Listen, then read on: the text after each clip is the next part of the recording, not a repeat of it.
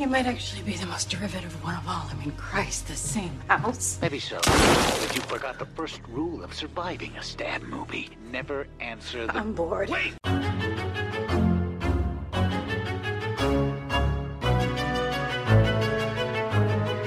And welcome back to Horror Queers. We're talking, what is a sex crime? Not getting any. We're talking... I can't decide what came out better, that little straw up Kelly's nose or that dildo you got shoved up her ass. And we're talking, my mom would kill me if she knew I took the Rover. And I'm Joe. And I'm Trace, and we're talking, my daughter does not get raped in Blue Bay. Oh my God, Sandra Van Ryan. Okay, everyone, we are discussing Wild Things, a film that, it's not really horror, but I don't give a fuck, because both Joe and I love this movie, and we have so many things to talk about.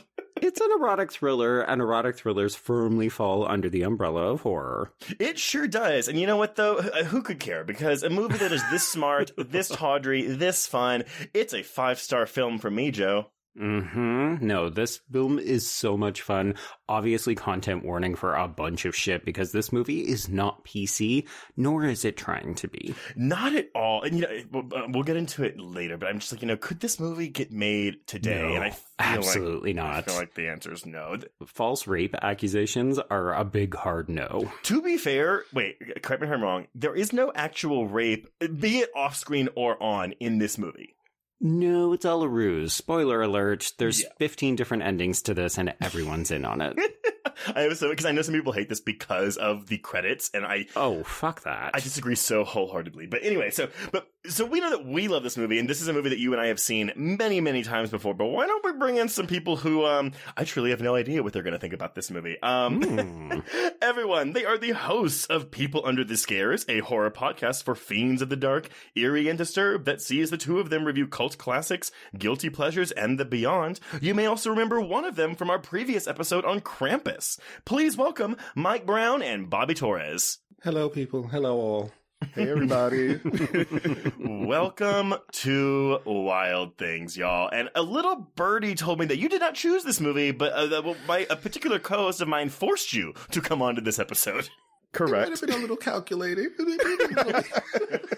I thought, who are the queeniest bitches we've got on the schedule coming up, and what movie would they soar on? Hey, thank you. Now, Mike, so Bobby, I know you've seen this, but Mike, this is your first time seeing this movie, and I am dying to know, what were your thoughts? Okay, so first, I loved it because it was very entertaining. I really don't care if a movie's great or not, as long as I'm entertained. Mm-hmm. Okay. So that it gets a lot of points for that. I thought I knew where the movie was going at points, and then it just completely threw me off about halfway through, and then just continued to do so. Mm-hmm. So I enjoyed it. So I'm glad you forced us to do this. And Bobby, how about your revisit? How does this film hold up for you?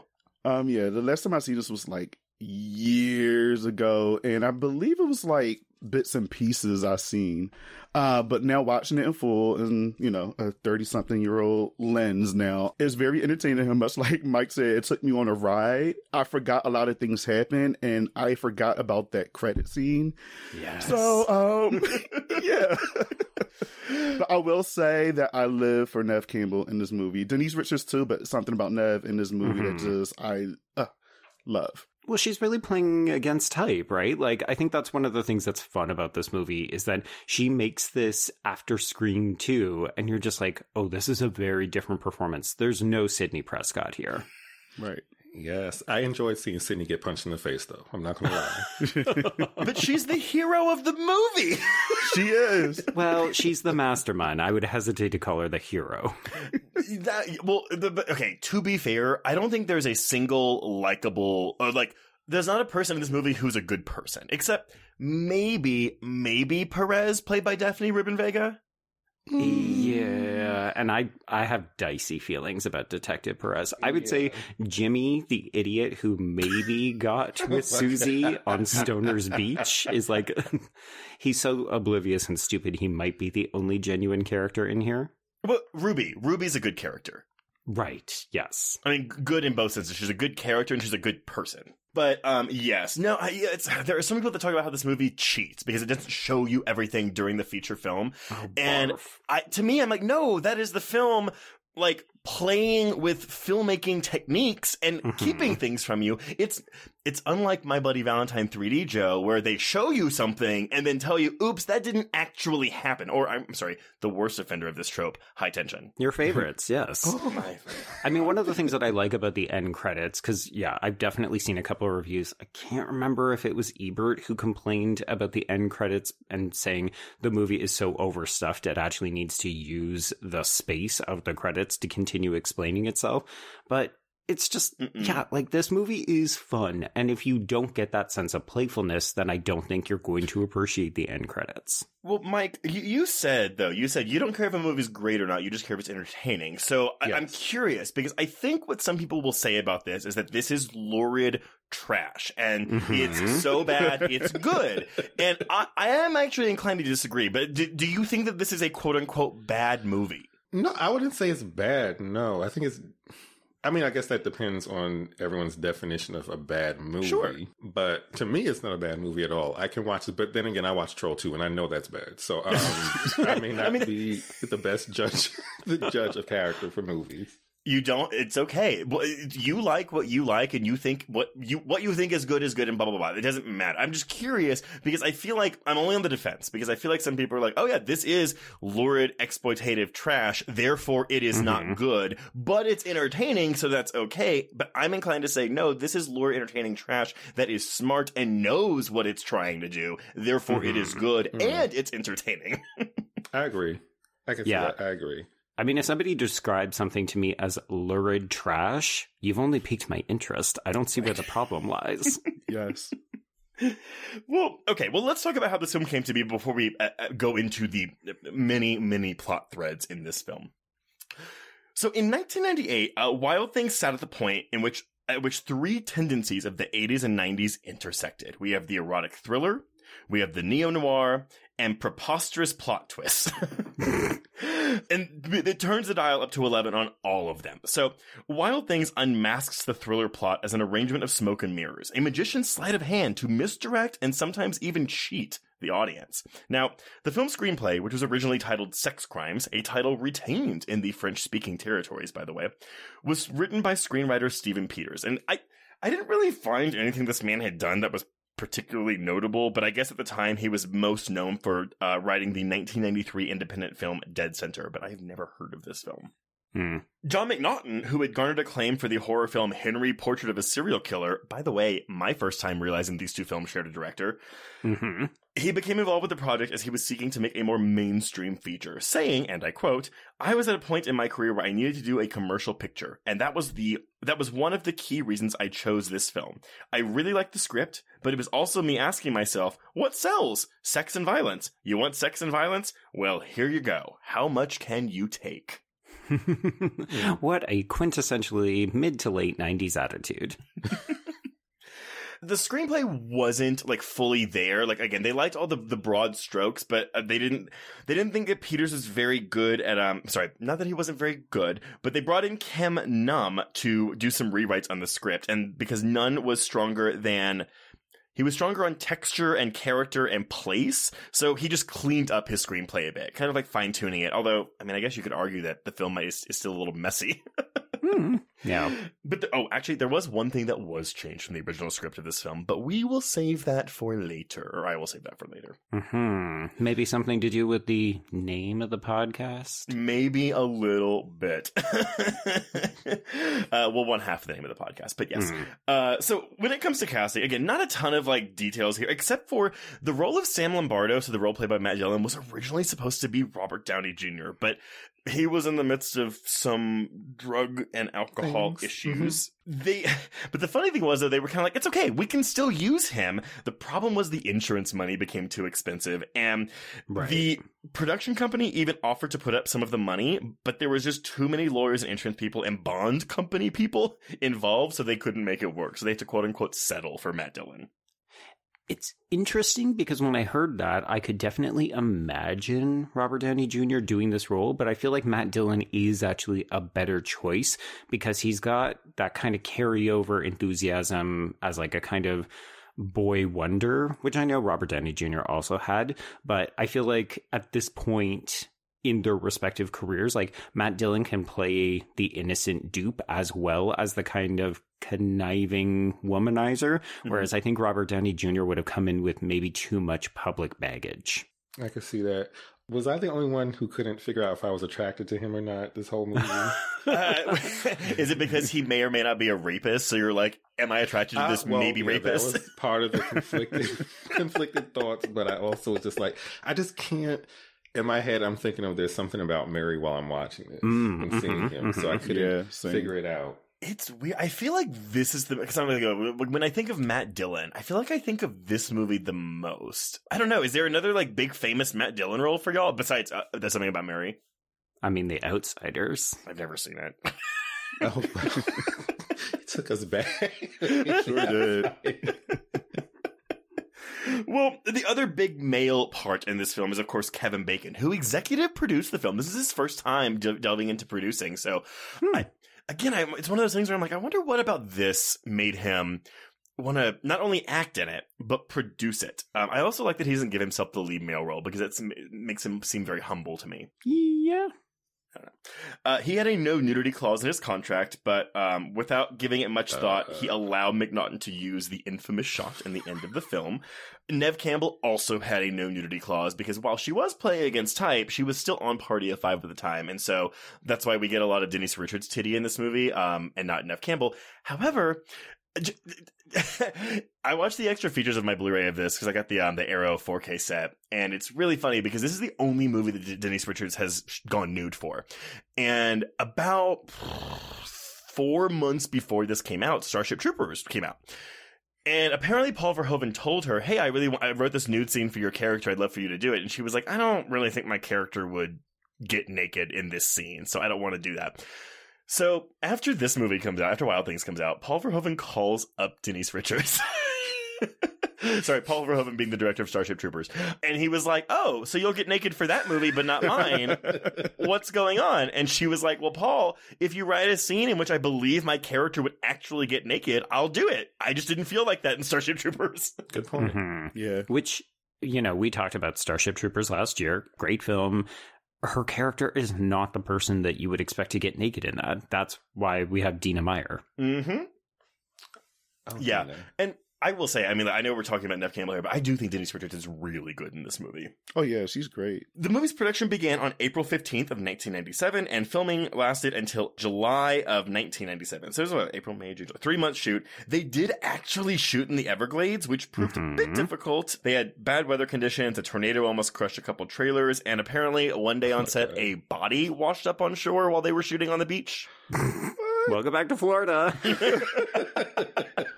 Florida, we love you, but you've got a bunch of shit that goes on in that state, and some of it is weird and comical. I don't think you can talk about Florida unless you've been in Florida. Have you been in Florida, Joe? Yes, I have gone to the Florida Everglades. I don't know. Just hearing about Florida is just enough for me. I'm good. Yes. Right. It reminds me of a former guest on the show, Adrian Rodriguez, for when all the shit was going down with Texas. He was like, well, I would, never die in Texas because I would never set foot in Texas. Exactly. And I feel like maybe some people feel that way a little bit about Florida. Probably a little bit. But we love all you Floridians that are out there. We do love you. Mm-hmm. We love the listeners, not always the political leadership. Yes. So, Wild Things opened in the U.S. on March 20th, 1998, the week after what would normally be spring break, so I think that was a missed opportunity. But it opened against Mike Nichols' fellow R-rated film Primary Colors. Again, go back and listen to our previous episode on Wolf for more thoughts on Mike Nichols. The other film it opened against was the PG-13 Jackie Chan action movie Mr. Nice Guy. None of these films took the top spot, though, because Titanic was it's only in its 14th week of release. And still was in the number one spot with $17 million. Number two went to Primary Colors with $12 million. Third place was taken by Man in the Iron Mask, because we're still on that Leonardo DiCaprio kick. Oh my God. Right. And so that left Wild Things in 4th place with a $9.6 million debut on a budget of $20 million, by the way. So I was there opening weekend, just saying. I contributed to that I gross. was 9 years old when this came out, so I definitely did not see this in theaters. I feel like this was like a regular rerun on like FX or TNT or something. I watched this on TV a lot when I was in like my middle school, high school years. Yeah, I agree. Like I used to see it on TV a lot, like TNT or one of those type of channels. But they're going to edit it. Like, they're going to get rid of all of the crude language. You're not going to see any titties. You're probably not going to see dong. It's like, well, what's the point then? But that being said, though, I want, because again, you know, when they show movies, especially R-rated movies on TV so much like that, it's because they're like easier to edit. And honestly, this film, it's mostly the language. It's easy to like fade out of the threesome scene, and obviously the pool scene that we see is much longer in the unrated cut, so we're watching the theatrical cut on TV. So I wonder if it's just a matter of like, oh yeah, if it's mostly language that is getting this movie its R rating, easy. That's easy to show on TV as much as we can. I think I did see the pool scene, so that's why I thought I saw this movie before. Oh. Possibly the thought that they were going to scissor made me turn it off. Oh. Oh my god. No! That makes me want to see it. How did we get here? Oh, God. Party of 5, no. If you're just walking into this movie and you walk into that scene, it's very much like, what the fuck? What in the straight loving fuck movie am I watching here? Oh my god. This is just telling me that you folks do not watch enough erotic thrillers, because like lesbian makeouts, staple of the subgenre. But I feel like the lesbian makeouts and beyond are very much made by men and geared towards men. Yes, but also, who do you think is the audience for this film? Well, gay men, obviously. No, it's just the gay men who have rescued this movie. Yeah, that's true. Yeah, because straight men, they go see it, they whack it out, and they're done with it. They forget about it the next day. I thought a lot of times in this movie, like, especially the pool scene, and even the threesome, like, I thought of, like, Cinemax softcore porn a lot. Especially with the music. I'm like, wait, I don't remember any of this. What's going on? Okay, the score is wild. You know, we have the... Yes. But then we have like the Gator Chic. Yes. Okay. So here's the thing. So there was an instrument. It's the I can't do it because it's basically this is an instrument that is only used in this type of swamp music. And I was trying to figure out what it was because it plays over a porn scene that I used to masturbate to all the time in college. And so literally whenever I hear this particular instrument, I have flashbacks to this porn scene. And I learned, by the way, the instrument is called a guiro. It is a little like big like cylindrical thing with ridges on it that you just like run a drumstick up and down. Okay. Anyway, not related, but I just thought it was weird that Wild Things happens to have music from my favorite gay porno. So anyway. Yeah. Wait, describe this porn. And can you share? It is called The Intern, and it stars a really big monster-cocked guy named Ben Andrews as a guy who gets an internship at a porn studio. Wait, is this straight porn? No. It's gay porn. It's gay porn. Okay. But basically, like, there's a whole scene where the assistant of the boss like accidentally spills coffee on him, and he's like, "Oh my god, let me come like dry it off for you." And while doing so, he sees his enormous cock, and then they fuck in like the cleaning room to this kind of music. Well, does he call it the Gator? Yeah. Yes, we can call it the Gator. I live. Anyway, everyone, go look up The Intern, Ben Andrews. Maybe it's Ben Anderson. I think it's Ben Andrews. Anyway. So Wild Things goes on to gross $30.1 million in the United States and Canada and $37.1 million internationally for a worldwide total of $67.2 million. Again, against that $20 million budget. I do think it made its money back in home video rentals, though, because this does seem like a movie that a lot of people would have rented on home video to in the secrecy of their own home. Which is how erotic thrillers thrive, man. They were created literally for video rental markets. Yeah. Critics mostly positive. We got a 63% on Rotten Tomatoes with an average score of 5.8 out of 10. Metacritic's a 52 out of 100. Letterboxd users have given it a 6.2 out of 10. And audiences polled by CinemaScore gave the film a C+, which... Boo. How could you not walk out of this movie feeling so happy? I don't get it. What about audiences from Cinemax? What did they rate it? They stayed at home watching Cinemax. The answer, that is incorrect. The answer we were looking for is 4 out of 5 gators. Oh my god. That's really all I have, except to note that there are 3 sequels to this film, all direct-to-video. 2004's Wild Things 2, 2005's Wild Things Diamonds in the Rough, and 2010's Wild Things Foursome. Yep. Wow. Okay, I need to see who's in these movies. Oh, they're so bad. Like, have you seen them all, real Joe? Bad. I have seen 2. Okay, so apparently the sequels recycle most of the plot from the first film, Yep. including dialogue and direction, albeit with different actors, and all 3 films still take place in Blue Bay, as well as its high school and the Blue Bay Police Department. Yeah, it really, if anyone has seen the Cruel Intentions made-for-TV movie, which was meant to be a backdoor pilot for Amy Adams, it's similar to that. But yeah, so that's really it. I actually do want to watch these sequels just to see how bad they are, but They're just boring because they don't have the outlandishness of this movie. yeah. Well, all right, well, let's talk about how outlandish this movie is. All right. So I can't remember if we talked about it off the top. This is the 25th anniversary of this film this week, but also we're talking about the extended cut. So there may be a couple of scenes in here that you're like, wait, I didn't see that. It's mostly worth seeking out this extended unrated cut because there is extra juicy stuff in here. It does fuck with the pacing, though. I disagree, but here's the thing, though. When you hear extended cut of Wild Things, unrated cut of Wild Things, you're like, okay, cool, there's going to be like more nudity and stuff. And while the pool scene is extended, most of the extra stuff is legitimately story-based. And Yep. we'll talk about it when we get to them. But it didn't kill the pacing for me. I actually still really enjoyed it. But I thought I had seen this unrated cut before. And I clearly have not, because there is a scene at the end of this movie that reveals something that that completely changed the film for me. Yep.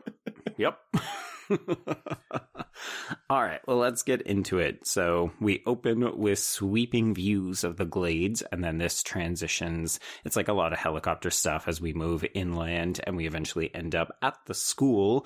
And the film opens with the point of view from Blue Bay guidance counselor Sam Lombardo, played by Matt Dillon, as he is walking to an assembly. And I would just like to shout out that I used to go to drunken cinema screenings here in Toronto. They still do them, but I don't go very often.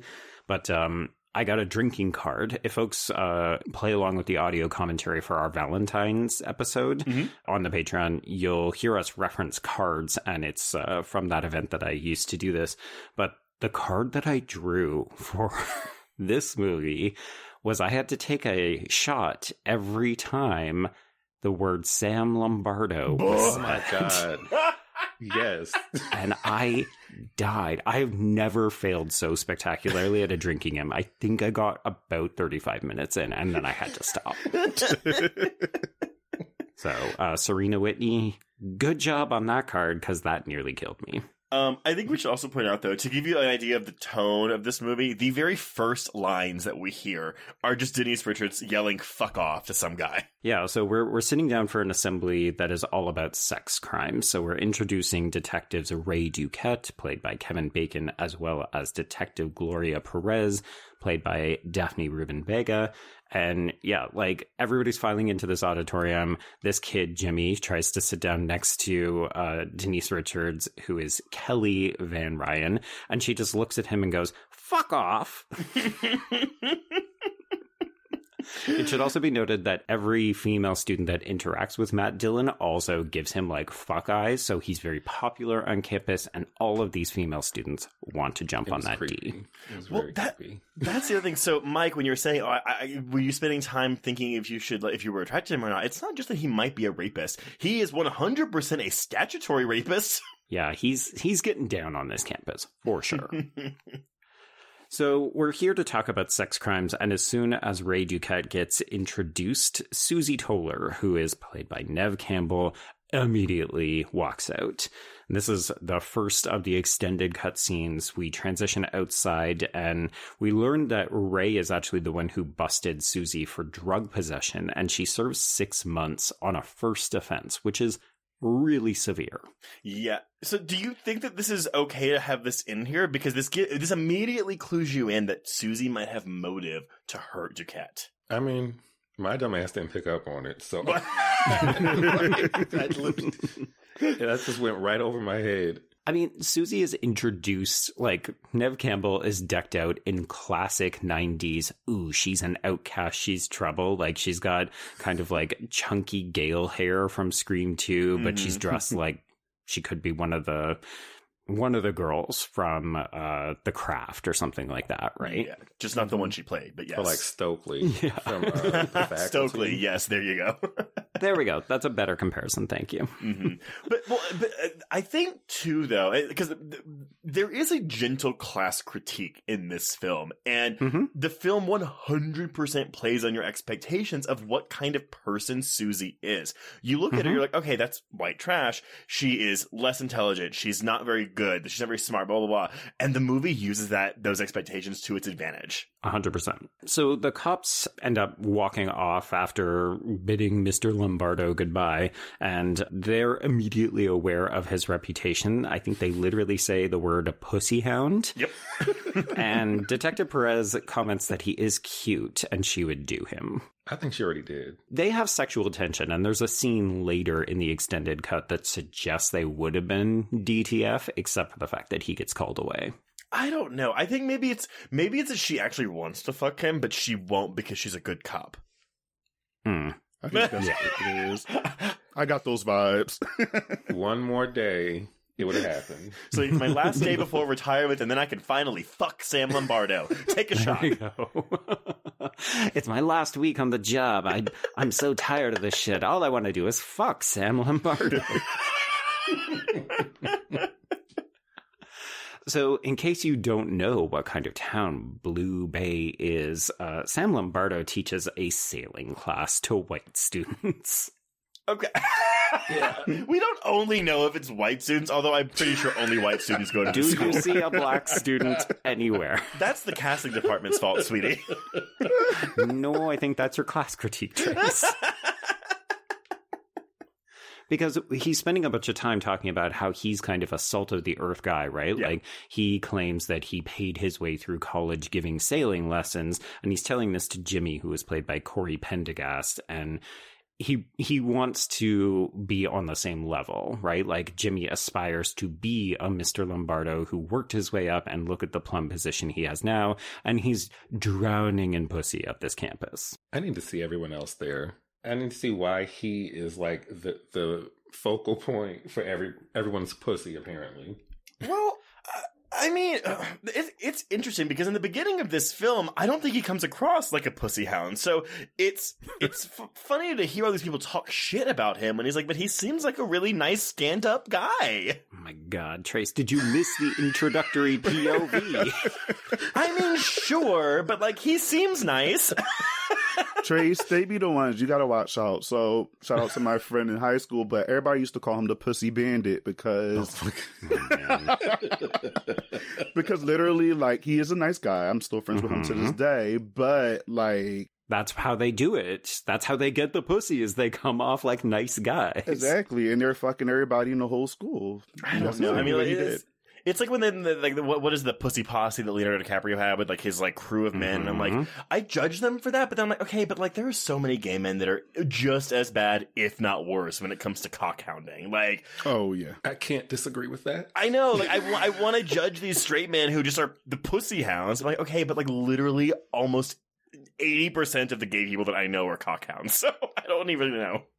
I mean, I think it's important to note we're going to talk about sex a lot and the way that people weaponize it in this movie. I think that this movie is kind of refreshingly candid about not slut-shaming people after we dispense with the false rape stuff. Yes, I'm inclined to agree. I mean, look, I know that this movie is known for its threesome stuff, but honestly, I think that the threesome stuff is very progressive in this film. Yeah, we'll talk about it when we get to the scene proper, because it's a little icky the way it's framed, but I think that's also part of the territory for an erotic thriller. Yeah.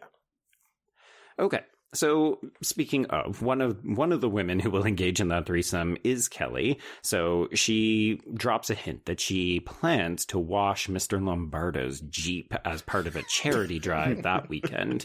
And then she says, "Oh, also, my drunk, promiscuous mother is not available to pick me up. Can you drive me home?" So, I think one of the reasons we have questions about Mr. Lombardo is because he sees the red flag of a teenage girl being like, "Hey, can you drive me home?" in private. So he asks Jimmy to come along, and they even stop briefly to ask Susie if she would like a ride because her car isn't working. Because yes, she's poor white trash. Apparently, though, the book she is reading is meant to imply that she's much smarter than people give her credit for. Oh, I have a whole thing ready to go. Okay. But in case you didn't know how Kelly and Susie get along, we do have the line where Kelly goes, "Where'd you get those shoes? Horse for less." That was so corny, though. It's not the best burn this movie has. No. But it's because they're secretly in love. Yeah. Oh, yeah. So at Kelly's palatial home, they are greeted by her mother, Sandra Van Ryan, who is played by the one and only Teresa Russell.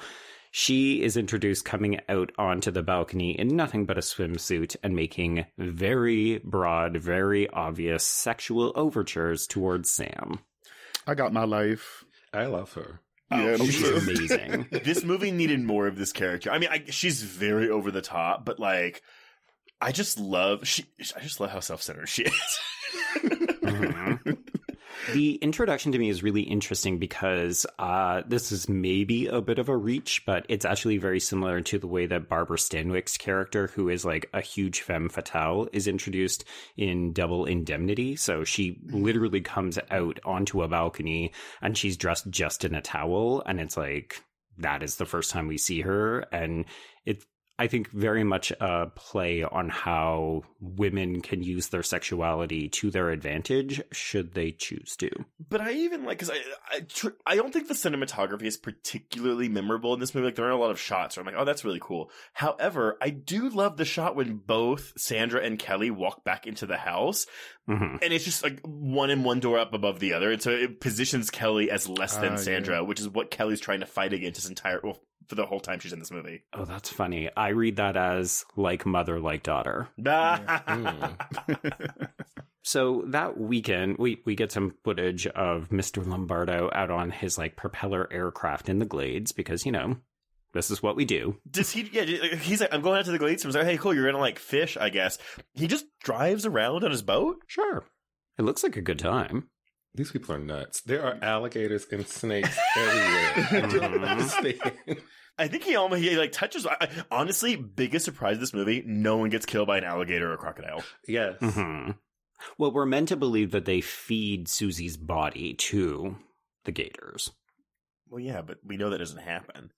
Well, yeah. I mean, we know everything that doesn't happen in hindsight. You know what should have happened? Sandra's boyfriend, deckhand, that like beats up Sam in the water. He should have gotten killed by a crocodile like right then and there. There we go.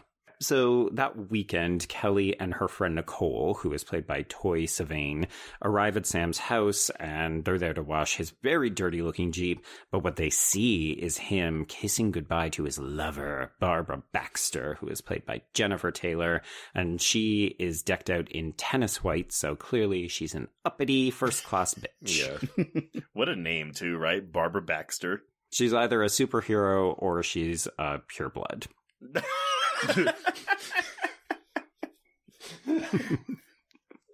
So, yes, after she leaves, we get this montage that's basically a wet t-shirt contest between the two girls. They get very wet and they're wearing very white clothes. So this is very much who is the film for? Anyone who appreciates the female body. I like watching these kind of scenes. I know I'm not I'm not sexually attracted to the female figure, but like I just love. I don't know. I just like watching eroticism, like be it male or female, in these kind of movies. Okay, so I had some conflicted moments within myself because the way Denise Richards kept looking at him and saying his name was like, I don't trust her already. Right. Yeah. But then with the following scene, I'm like, oh god. So now I'm like, okay, did it happen? Did it not happen? I don't know. But that's what I think is so fascinating, though, because this character is all over Sam Lombardo for the entire first act of this movie. And then the rape happens, which of course is intentionally kept off screen. I'm sorry, the rape, quote unquote, happens, which is intentionally, quote, happening off screen. But I love that it's playing with, I guess, the audience's expectations or predispositions about rape. Because you're watching and you're like, well, she's literally asking for it. And then she comes out saying she's raped. So it's like, okay, well, I mean, obviously it's still rape. He's still in the wrong here if it actually happened. But I love that the movie's kind of walking this tightrope of, ooh, who's in the wrong in this rape scenario? Yeah, and I guess that's a better way to play it than her coming off, I guess, oh God, not completely innocent. I can't think of a right phrase, but Naive? Yeah, in the sense that I would immediately think he did it versus me thinking, okay, did this happen or not happen? Mm-hmm. Yeah, because we don't actually see any kind of physical attack, we just see the aftermath after a fade to black.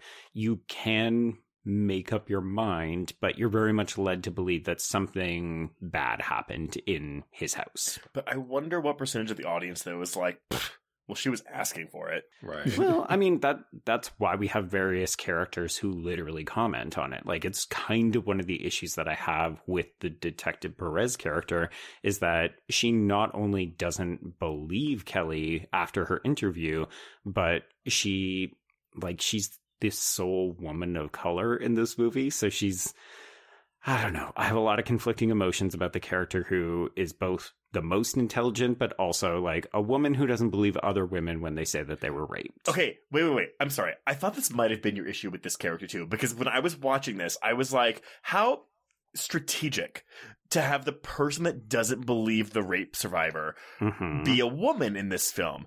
Yes. But isn't it muddied by the fact that she's right? Right. Well, yes. That's also why I thought she slept with him already, because of her reaction. Ooh, okay. See, I like that, Mike, because if you read this as she's already fucked him, ooh, okay, yeah, that complicates it. I'm going to choose not to believe that, but... And also, I just like to say, I knew I was gay because the moment Denise Richards walks into his house soaking wet, I'm like, who is cleaning the floor? Please get out of here. That's exactly what he texted me, and I'm just like, what? That's what you're concerned about? I couldn't even focus on what was happening. My gosh, like, the camera literally, like, tracks up her young underage body, dripping wet in white clothes, and Mike's like, well, that floor is just getting dirty. That fucking music. Oh, boy. Yeah, so just in case you were like, we didn't even get to see what happened, we do immediately cut to another sex scene. So we see Sandra getting very vigorously fucked by one Frankie Kondo. Okay, wait. No, she is not getting vigorously fucked. She is vigorously fucking, because he is just lying there. Yeah. I mean, yeah, he's the bottom with a dick in this scenario, right? She's so loud. Yeah, so this guy is played by Eduardo Yanez, and I just love how much she's, like, into it. And then the phone call rings, and she's like, I gotta get the phone. So she discovers that Kelly missed class, so she ends up calling Sam Lombardo, the guidance counselor at school, and he's having this banter with, I believe he's the principal, that's what I call him, Art. Yeah. He was played by Dennis Neal, and even the relationship that Sam has with Art is one wherein Art is like, well, you're just fucking all these women at the tennis club. Like, that is his reputation, is that he chases anything in a skirt. But he looks so nice. Oh my God, Trace. Trace is like, I don't understand. How did all these, like, white yuppies, like, keep getting accused of rape and murder? They all seem so clean-cut and nice. He just seems so fine to me. Paul Bernardo. I don't understand. He had that nice wife, Carla Homolka. I don't understand. Also, even though a rape didn't take place in this, I'm not convinced he hasn't done something at some point in his life, just based on how his character is. My thoughts on Sam in this early stage of the film is that he will fuck his way to the top. Oh, yeah. Oh, for sure. Absolutely.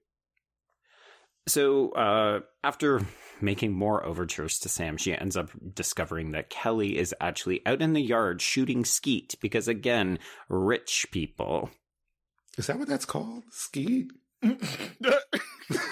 Yes. Would you prefer it to be called shooting scat? No.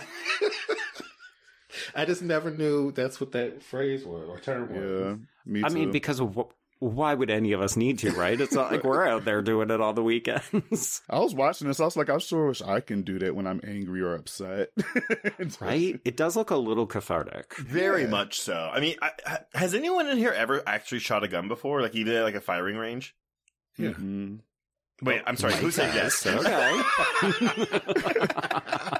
I said no. I believe Michael said I yes. actually I was on a date at the firing range. What? Oh. With another man, or were you still closeted at this time? He took me. He took me there. He went in his trunk. He brought his weapon out, and then we went inside. Wait, Mike, are you just All right, wait, describing wait, a porn wait. right now? Right, because this is what I'm hearing. He took me. He whipped his weapon out. He took me to the firing range. It looked like a bedroom, and then he shot blanks at me. No, he whipped out his gun, and then I was like, "Oh my god, fuck me!" He called it the Gator, and we had a great time. Yes. And we replenished the ammunition after shots were. I can't. Never mind. You're just Oh my god. Just That keep is digging. funny. I will say, whenever I see this scene, though, it immediately makes me think of her talking about the Lutheran Sister Gun Club in Drop Dead Gorgeous. Obviously, this film 100%. comes first. Mhm. So Sandra ends up asking Kelly, hey, why did you skip? And Kelly just starts tearing up. She mentions her dead father, who we learn has died by suicide. And Sandra's just like, well, he didn't have to go and kill himself. Okay, wait. I love so watching Teresa Russell during this. So she says, "I miss Dad," and she goes, "Ugh, Jesus," And she rolls her eyes. and then she's Mother like, of the year. But then she tries to like touch her hair, and she's like, "Well, I miss him too, sometimes." No, you don't. Well, he didn't have to go and kill himself, Kelly. Oh my god. Blaming someone for dying by suicide. This woman is the fucking worst. But she's also the best. Oh, yeah. I mean, she's a hissably bad character, which makes her delightful to watch. Yes. she's a mood. I love it. Sidebar, if you want to see a legitimately great performance from her, she plays a female serial killer in a great movie from the 80s called Black Widow. Ooh. See, that, so again, because I know that she is known for things, at least at the time when this came out. It's, it's like, oh, we got Teresa Russell. I looked at her filmography and I have never heard of most of the films she has been in, which makes me feel terrible because I feel like I should know some of these films that she's been in. She was big in the day, but it would have been before you were sort of actively watching a lot of movies. Like, she was big in the 80s. Yeah. So she tries to console Kelly also by offering her a Valium. Of course. That's what rich people do. Right, yeah. And then this is when Kelly whispers that she was raped by Sam Lombardo. Wait, I should have laughed at that point. No, because the mom just goes, Sam Lombardo? Because she's like, why didn't he rape me? More or less. She's like, but he could have been diddling me like he used to. Why is he after my teenage daughter? But then we smash cut to the police interrogation, and she is just like, my daughter does not get raped in Blue Bay. How could that man do this to me? How could that man do this to me? Well, her teenage rape survivor daughter is literally in the room. It's like, oh my God, woman. But so here's the thing. This is meant to be funny, and it is very funny. And this is the aspect of it, though, where I'm like, this couldn't get made today. And I kind of lament that fact. I'm not saying I want to laugh at rape at all, but I'm just saying in the scenarios like this, I feel like would be judged so harshly today, and I just don't feel like they should. Yeah, I mean, it came off a little camp, so Yes. I think it's supposed to be that way, but of course, people would read that differently.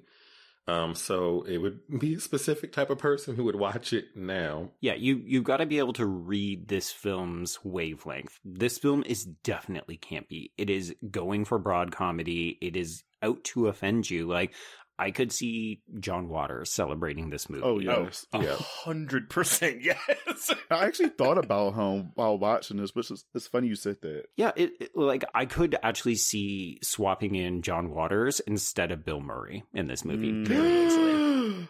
Oh my god, Joe, now I want that movie.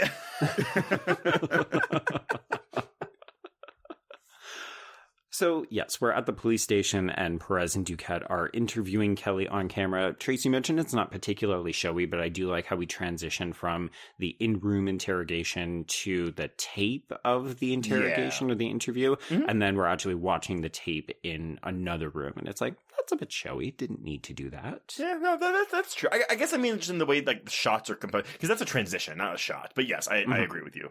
Yes, yeah. So we finish the interview with the very damning line that apparently Sam Lombardo will say to all of the people that he assaults, which is that no little girl can ever make me come. Okay, so y'all, as horny and sexual as I am, it still makes me like, I get like a little shiver, like a little ooh, whenever the phrase like "come" is uttered in a regular non-pornographic film. Mm-hmm. I don't know why. I'm just kind of like, oh, this is naughty. I'm kind of with you on that. And listen, a lot of people don't think of me to be that type of way, but I like to say myself, I am a sexual person. I'm just kind of a little bit more quiet about it. I am. Can you believe it? But I'm a little bit more quiet about it sometimes until Mike drag it out of me on the podcast. But Wait, he drags the come out of you on the podcast? Oh my gosh, no. Yes. Wait, Bobby, has Mike ever taken you to the gun range? Yes or no? I'm dead.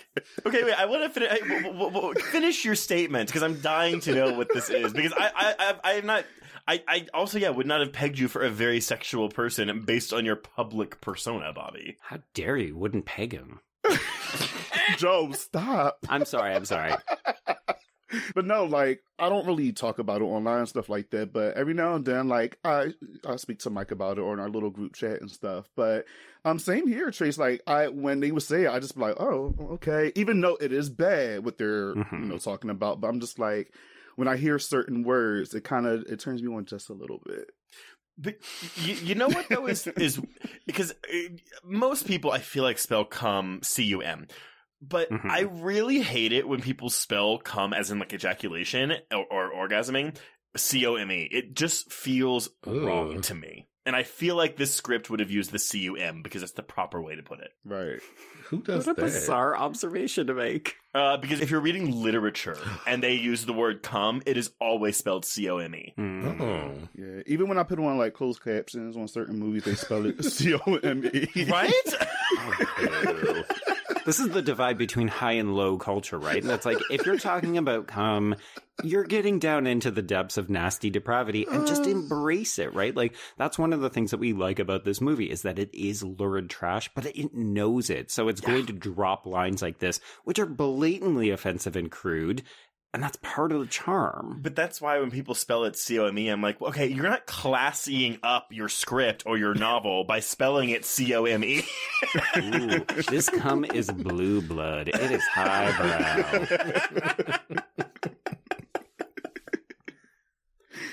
So as soon as Kelly is gone, this is when Perez questions the authenticity of her testimony. And Ray more or less drops a Chinatown line on her and is like, it's Blue Bay. You can't do anything to the Van Ryans. They have all the power. Drop it. Okay, wait. Do you want to talk about Perez now, or is there more stuff she does later that you're bothered by? I just think she's a bit of a confusingly written character. Like, when you first see this film and you see this moment, Kelly is basically barely out the door before she's like, well, I don't believe her. And again, like, I'd actually be very interested to hear from our listeners of color. And, you know, Bobby and Mike, I'm not going to put you on... I'm not going to put you on the spot and be like, speak! Speak for all people of color right now. Well, I do think it's interesting that they gave this woman of color the sort of naysayer, doubter role. And it could be part of that class critique where she's a bit of an outsider in this predominantly white, very high class society. Like, she's a detective, so she's probably pulling in a decent salary, but she's not fucking rich like the Van Ryans. So I don't know if that's her sort of grading against the class and the privilege of saying, well, this is an uppity white bitch. It feels so quick where she's like, well, I just don't trust that girl. And it's like, a woman not believing another woman about a sexual assault. I think that's what it was. Rough. I think I don't know if it's intentional, but I think it maybe hits a little differently if a woman herself doesn't believe that this happened versus men, I would assume typically are immediately, because I'm low key, they probably have done something similar. But that's honestly, that's what kind of made it subversive to me. And I said strategic earlier, and I think it is still strategic to have the female character not believe the female rape survivor. But it's interesting that you bring up her color, because it's so funny. I didn't even think about her being a woman of color. I don't see color. Oh my God, Trace. I know. She was in The Heights. Yes, exactly. She was. That's a great movie, but I understand the complaints. No, but because I was so focused on her being the female character who was not believing the female rape survivor. I didn't even think about her color playing into that. Maybe that's because I'm white. But how would this scene have played if it was Duquette who didn't believe Kelly and Perez who believed her? Kind of typical. Yeah. Maybe. I think it would be more typical. You're right. And I'm not saying that discredits your opinion on Perez, by the way, Joe. I'm just saying that to me that would have made the film less subversive for me. I mean, but I also got to like being as though that she is a woman, like, and maybe she done this maybe a few, like, well, I'm sure more than a few times. She's probably able to read people, and she probably sensed about a way that was bullshit based on her. I'm not going to say performance, even though it was a performance. But it was a performance. It was. But like the way she was just acting, I'm not saying she was supposed to be dramatic, but she's just sitting there looking at her like maybe all the victims, and she's kind of a little bit more like, I don't know. Like, believable. It just doesn't seem believable. So I took it that way. I will say, too, and there's a article included in the booklet that comes with this Arrow 4K set. It's called Let's Twist Again, Sex, Murder, and the Late 20th Century Hollywood Thriller by Ann Bilson. But she goes on to talk about how the bad acting, quote unquote, in this movie, some of it is intentional. And specifically this performance that Denise Richards gives, because it is kind of over the top and melodramatic. Because she's a girl lying. She's lying. Yeah, she's not an actress in the movie. Yeah, I see that more in her quote-unquote performance on The Stand, where I may have wrote crocodile tears in my notes. But I do think you raise a really interesting point, Bobby, that I'll admit I hadn't considered, is that Perez literally works in a sex crimes like, that is her role, along with Duquette. So you're right that it would make sense that she would be able to see through kind of fabrications. Yeah, like, she's seen real trauma. She's probably maybe has experienced it as well. Also possible, yeah. I do think one of the other problems I have with the character overall is just she doesn't have a ton to do in this movie. So she has this naysayer role, and then she gets to kind of be the smartest person in the room who cleans up after all of these other wackadoodles murdering each other. And she gets a couple of reveals at the end, but she feels like the person who just connects the dots for the audience. And I wish she was a bit more of a character. I agree, and I think my biggest issue with the character is that in the end, when Ruby is telling her all this stuff that Duquette has done, and I'm like, you didn't know this about your own fucking partner? Like, what? We just know he's dirty. Yeah, so she's not smart in that regard, but maybe they have a really strict, like, professional, personal life balance. Maybe. So Art then informs Sam of the allegations. So Sandra Van Ryan has been contacting everybody trying to get him fired. And Sam laments that he is innocent and that this is going to tarnish his entire career. This is particularly challenging. I'll confess I can't remember how it played back in the mid to late 90s, but especially now where we've seen a bunch of people who are very clearly rapists and have gotten away with it in the court of public opinion or because they have rich parents. Like, this is tough because Sam is also our de facto protagonist. Like, a lot of the first third of the movie is from his point of view. Like, we're literally introduced into the movie from his point of view. I mean, honestly, this may be some minimalist, but it boils down to for me, how does this movie play in a post-Me Too world? So I don't really have more to say than that, actually. I'm more like ruminating or pondering, speculating this idea. Oh, for sure. Yeah. And obviously the way that we receive films and how we discuss them changes as time progresses. Like, this movie was always rude and lewd, but I don't think that the sexual assault stuff, like, I don't want to say it went down easier, but the twist made it more palatable, I think, back in the 90s.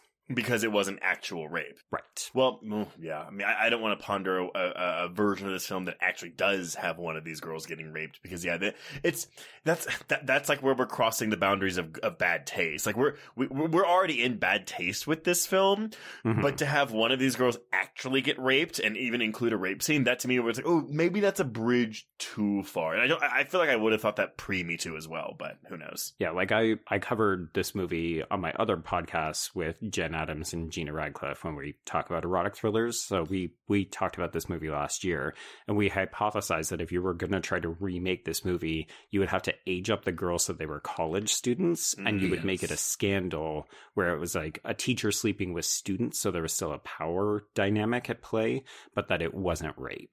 But God, I hate even saying this, but see, that's so much less interesting to me than the movie we have on hand. It's a lot less confronting. I could see that, but I think, do I want to say this generation? People don't want things in their face as much. So, or they don't want the reality of certain issues or traumas or things on film, which technically I guess you don't need to see these things. But even if it is implied, I think for some people, it still is too much. But that just may not be the film for them. Right. Yeah, I mean, we're in this world. I get it. Like we're in this world where in this like is including rape or showing rape necessary to a film, and I walk a very fine line with that because I understand the issues people have with it, but at the same time, I'm kind of like, yeah, but if the creator wants to show this, there's a reason. Hopefully, they're wanting to show this or include this in their work, and so. I'm kind of with you, Mike, where I'm like, yeah, maybe it's just not for those people that don't want to see or hear about these things. I just, I don't know. I get really worried when we're getting into these kind of conversations, and it's like, well, we can't include that in films. Like, okay, but then you're bordering on censorship, and that's a whole other conversation. But it's just I don't know. It's something I'm not fully comfortable with, but. Whatever. And you can convey it just a certain way. Like, in my opinion, the scene with Denise Richards running out of the house, it didn't hit enough for me to like really feel it. Right. But there are, I'm sure, ways for it to have been shot for me to like get the same impact without seeing anything. But that's the thing, though, because the way that the scene is shot is like she's like going into the house like, yeah, I'm gonna fuck this guy, and then literally the next shot is her walking out, short turn, mascara or eyeliner smudge, crying, and then you're dry. Yeah, clothes dry. Although we do find out later that they were 100% fucking during that scene. Yeah, it's complicated, right? I mean. Yeah. I think part of this is like, there's the question of, do we need to include rape? If we do, how much of it do we need to see? And then I think where this film takes that extra step is that it also sort of wants us to sympathize with Sam because we don't entirely know what happened. Well, right. but here's the thing. Here's the thing that is probably the most taboo about this movie. If it was made today, you have quote unquote rape survivors lying about being raped. Yeah, it's a huge problem. The mere concept of that would not fly today. This would definitely get the people talking, though, if they made like a reboot of this or a modern day take. Wild Things remake right now. Let's do it. Oh my gosh. But gay. We'll do it with gay men instead. Please. I was about to ask, who would you have star in the remake? I mean, I guess we have to have Jonathan Groff because he's in everything now that if it's gay. Lucas Gage. Honestly, Lucas Gage and the cast of Looking. There you go. Oh my gosh. Or just get all those Midnight Kiss boys back together, right? Oh shit, but the Ryan Murphy train, like Matt Bomer and whoever else is in American Horror Story that's gay. I can't think of anyone's name. Yeah, everyone. Yeah. All his stuff, like the Pose people too, everybody just come in. Yeah. Just get all of queer Hollywood together. I think we're just talking about a gangbang now. Yeah, but you know what though? In the modern gay Wild Things, there would be a gangbang. So it's just Wild Things gangbang. That's our remake. Throw in Billy Eichner for good measure. Oh my god. He can just sit in the corner and be like, am I not hot enough to get fucked in this movie? Oh boy. Okay, so all this to say, Sam is up shit creek without a paddle, so he needs representation. Enter attorney Ken Bowden, who is played by Bill Murray, and everything you need to know about this character is visually represented by the fact that he wears a neck brace for insurance purposes only. It's this is like just unique to me, but there is his assistant lady, his secretary. There's a part later in the film where he tells her to do something, and she just goes, because his name is Bowden, but she just goes, "Okay, Mr. Bowden," and that line delivery lives rent free in my brain, and I swear to God, I think about it at least once a week. Okay, Mr. Bowden. Well, it's weird because we're not really doing a ton of accent work in this movie, but I actually had to check the cast list on both IMDb and Wikipedia because some people say Sandra Van Ryan and other people say Sandra Van Ryan. And I'm like, is it just a rich person thing? Oh, so the low class people say Sandra? I think I would say Sandra. Everyone would say Sandra. No, I actually have a cousin, and that's the debate. Like, it's actually Sandra. That's how you pronounce. Sandra. But some people call Okay, Rich Bobby. Like, No! let's back up a little bit. No, far from it. So what we're saying is Bobby is secretly rich and secretly very horny. Right? No, that's how she pronounces Sandra, unless she's been lying to us, all our lives. But yeah, Sandra, and some people say Sandra. I could just hear someone. No, it's Sandra. Like, Yes. Like there's two A's. Okay, so Sam tries to live his life. He goes to the tennis club, and he is immediately dressed down by who we quickly learn is Barbara's father, Tom Baxter, who's played by Robert Wagner. His presence in this movie is so random. I love it. He's classing the joint up, but also he's really rude and kind of crude also.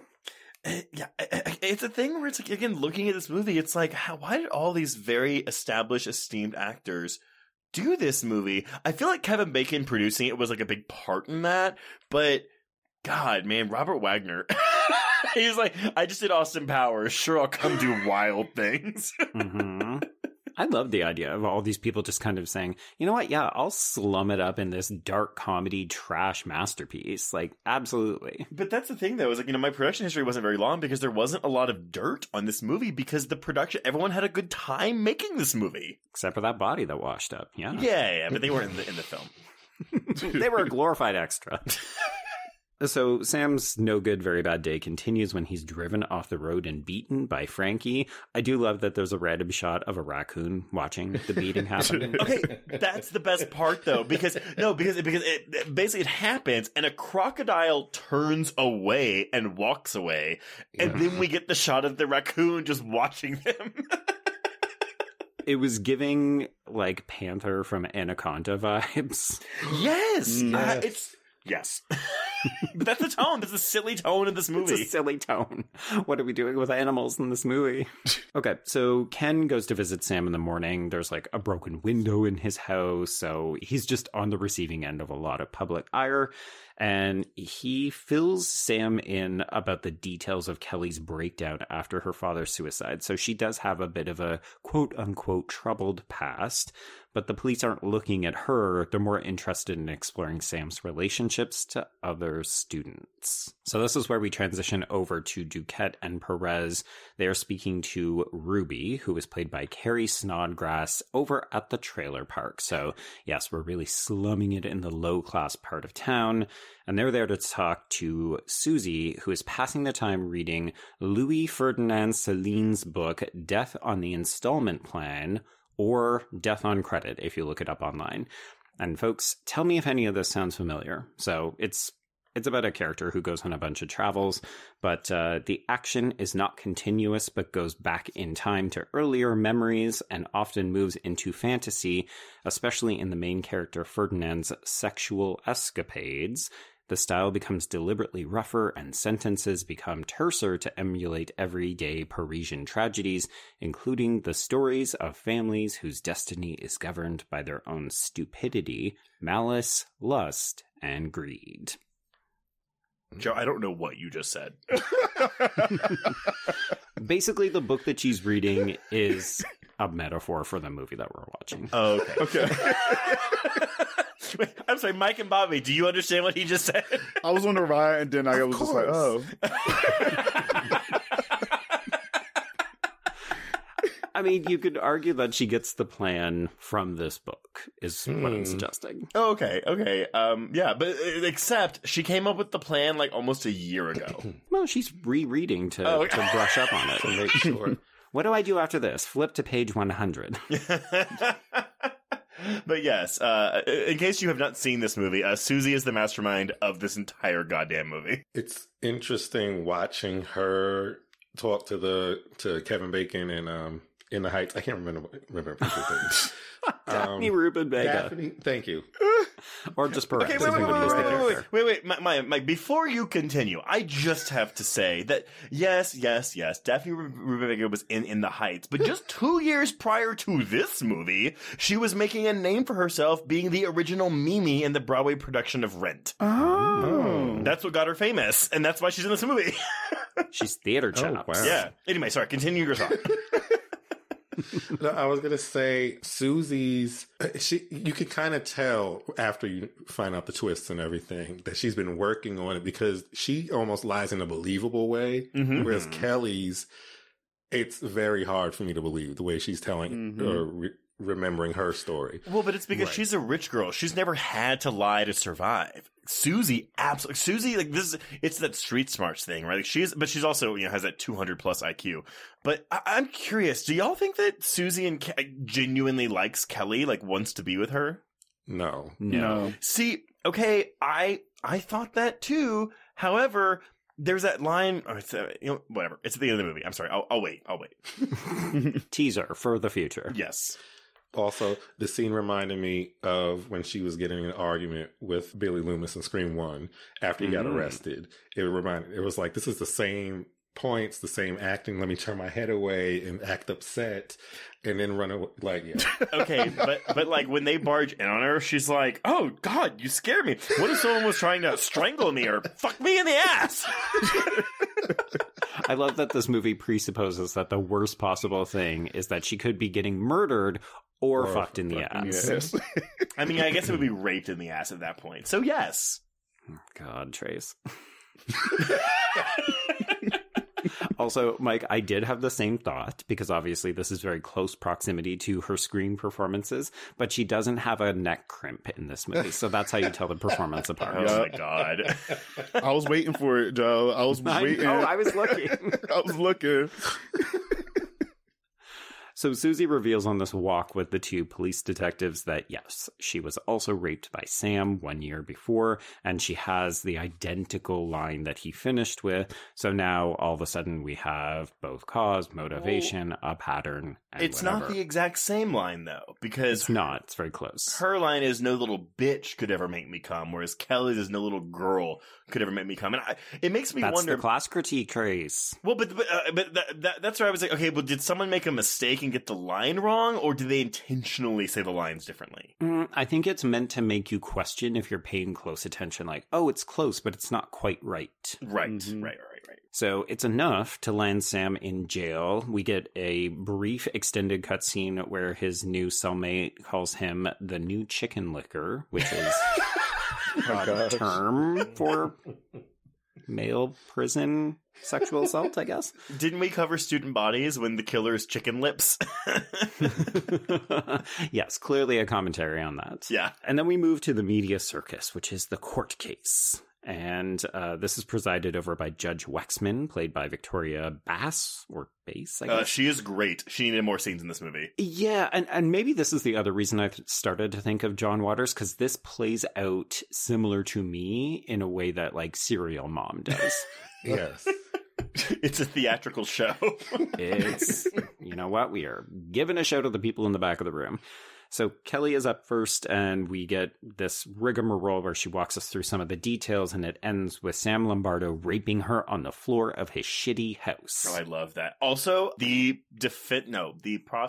prosecutor, Jeff Perry, aka Cyrus Bean from Scandal. Yes. Ugh. So day 2 is when Susie takes the stand, and this is when everything goes to hell. So she is cross-examined by Ken.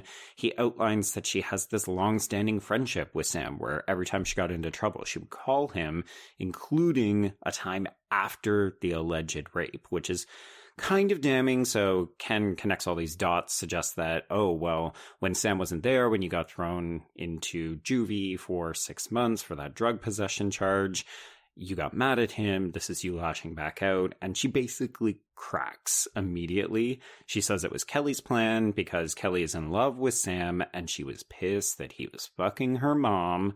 And Kelly throws a glass at the stand and calls her a skanky bitch. Okay. But also Robert Wagner tries to walk up and like say something. And the judge is like, Mr. Baxter, you are not trying this case. Go sit down. And his face. Ooh, crushed his dreams real Like quick. he really thought he could go up there and do that. But also when Denise Richards, when the bailiff is carrying her away, she's like, do you know who I am? I'm going to have you fired on Monday. On Monday. This is a scene I thought, okay, something is fishy. This is way too over the top. And the Susie character cracked way too quick. So Right? like, something isn't right. Wait, so what did you think was going on, Mike? At this point, do you remember what you thought was going on?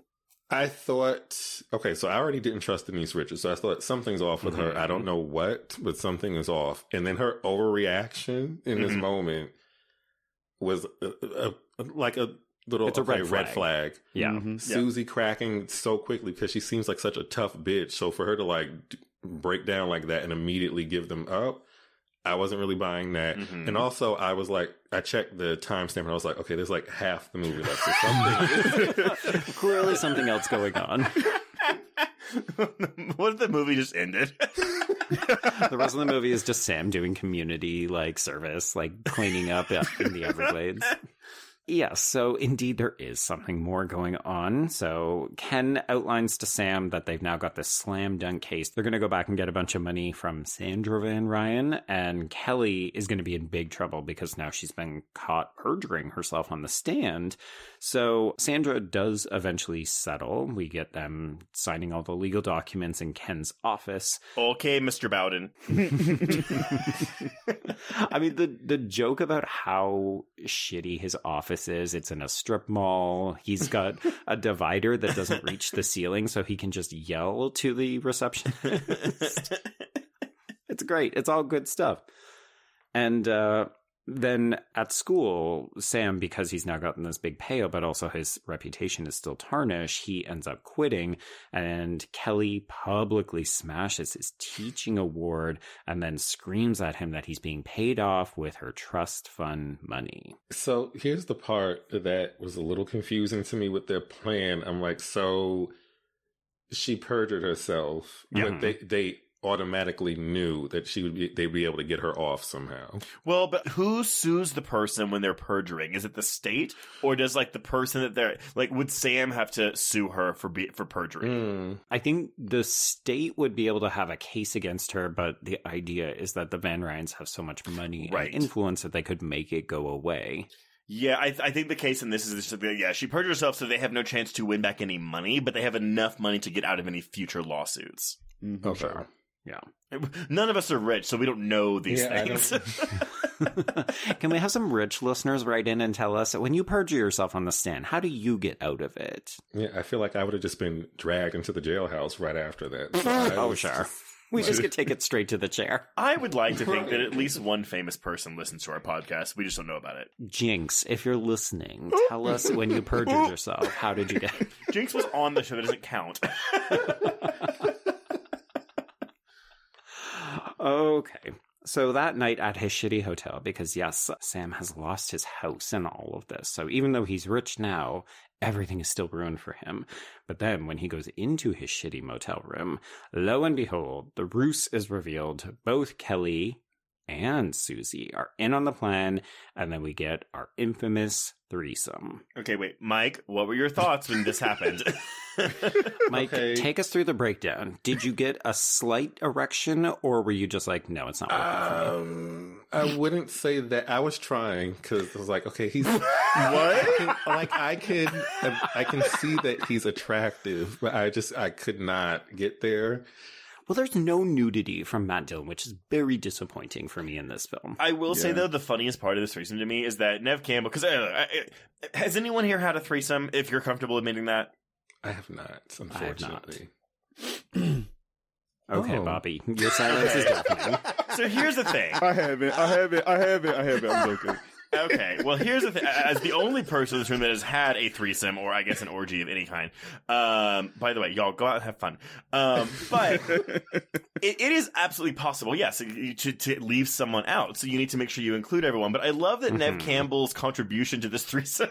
It's like a back rub. It's a back rub, and to pour champagne all over Denise Richards' titties. Like, that's gonna get sticky later. Oh, Trace's favorite. It's a waste of good champagne. Although I will say, because I read somewhere that Denise Richards, I guess she had, before filming this, she had just had a breast job correction. Because she had a boob job when she was 19 that I guess was not done right.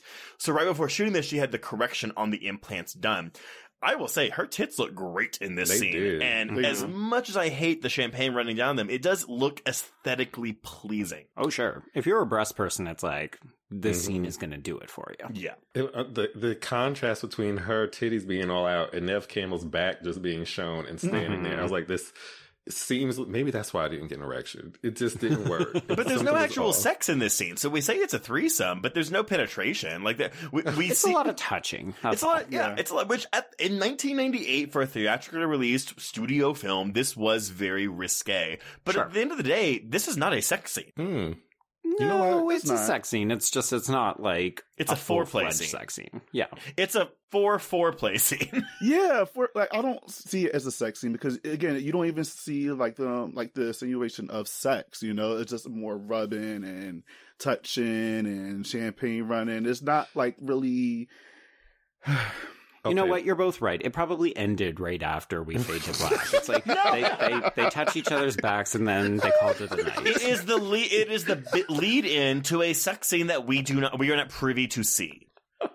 As a member of the side community, I would like to say rubbing, heavy petting, and all that does count. So I would say it's a sex scene. Oh. Yeah.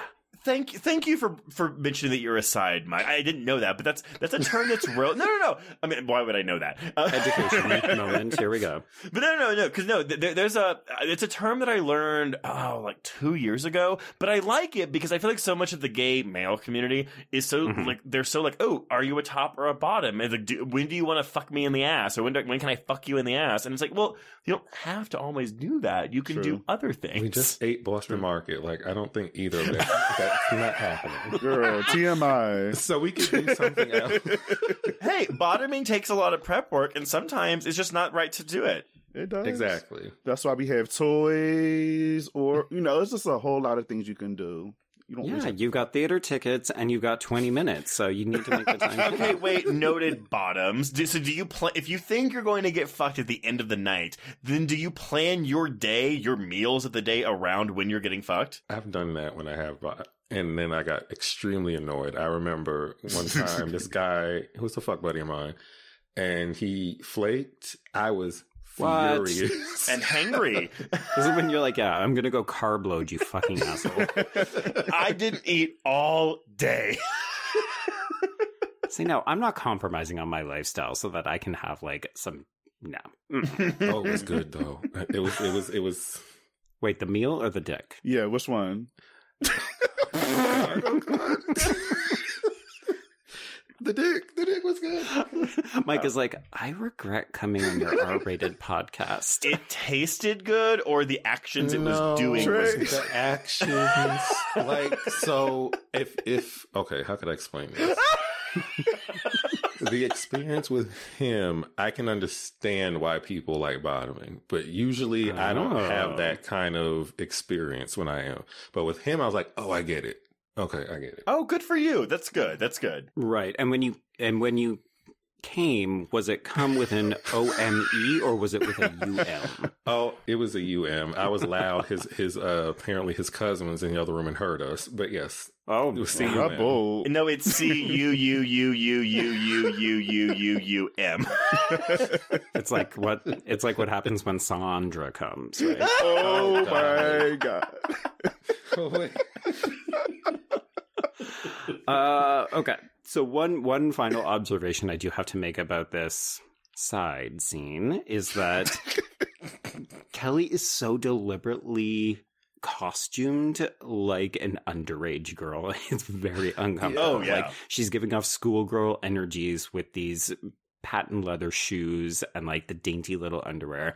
So the movie knows exactly what it's doing, but it's still like, oh geez, movie, come on, we get it. And everyone, just so you know, Denise Richards was 27 when she filmed this movie. Wow. Oh yeah, they were all exceedingly of age.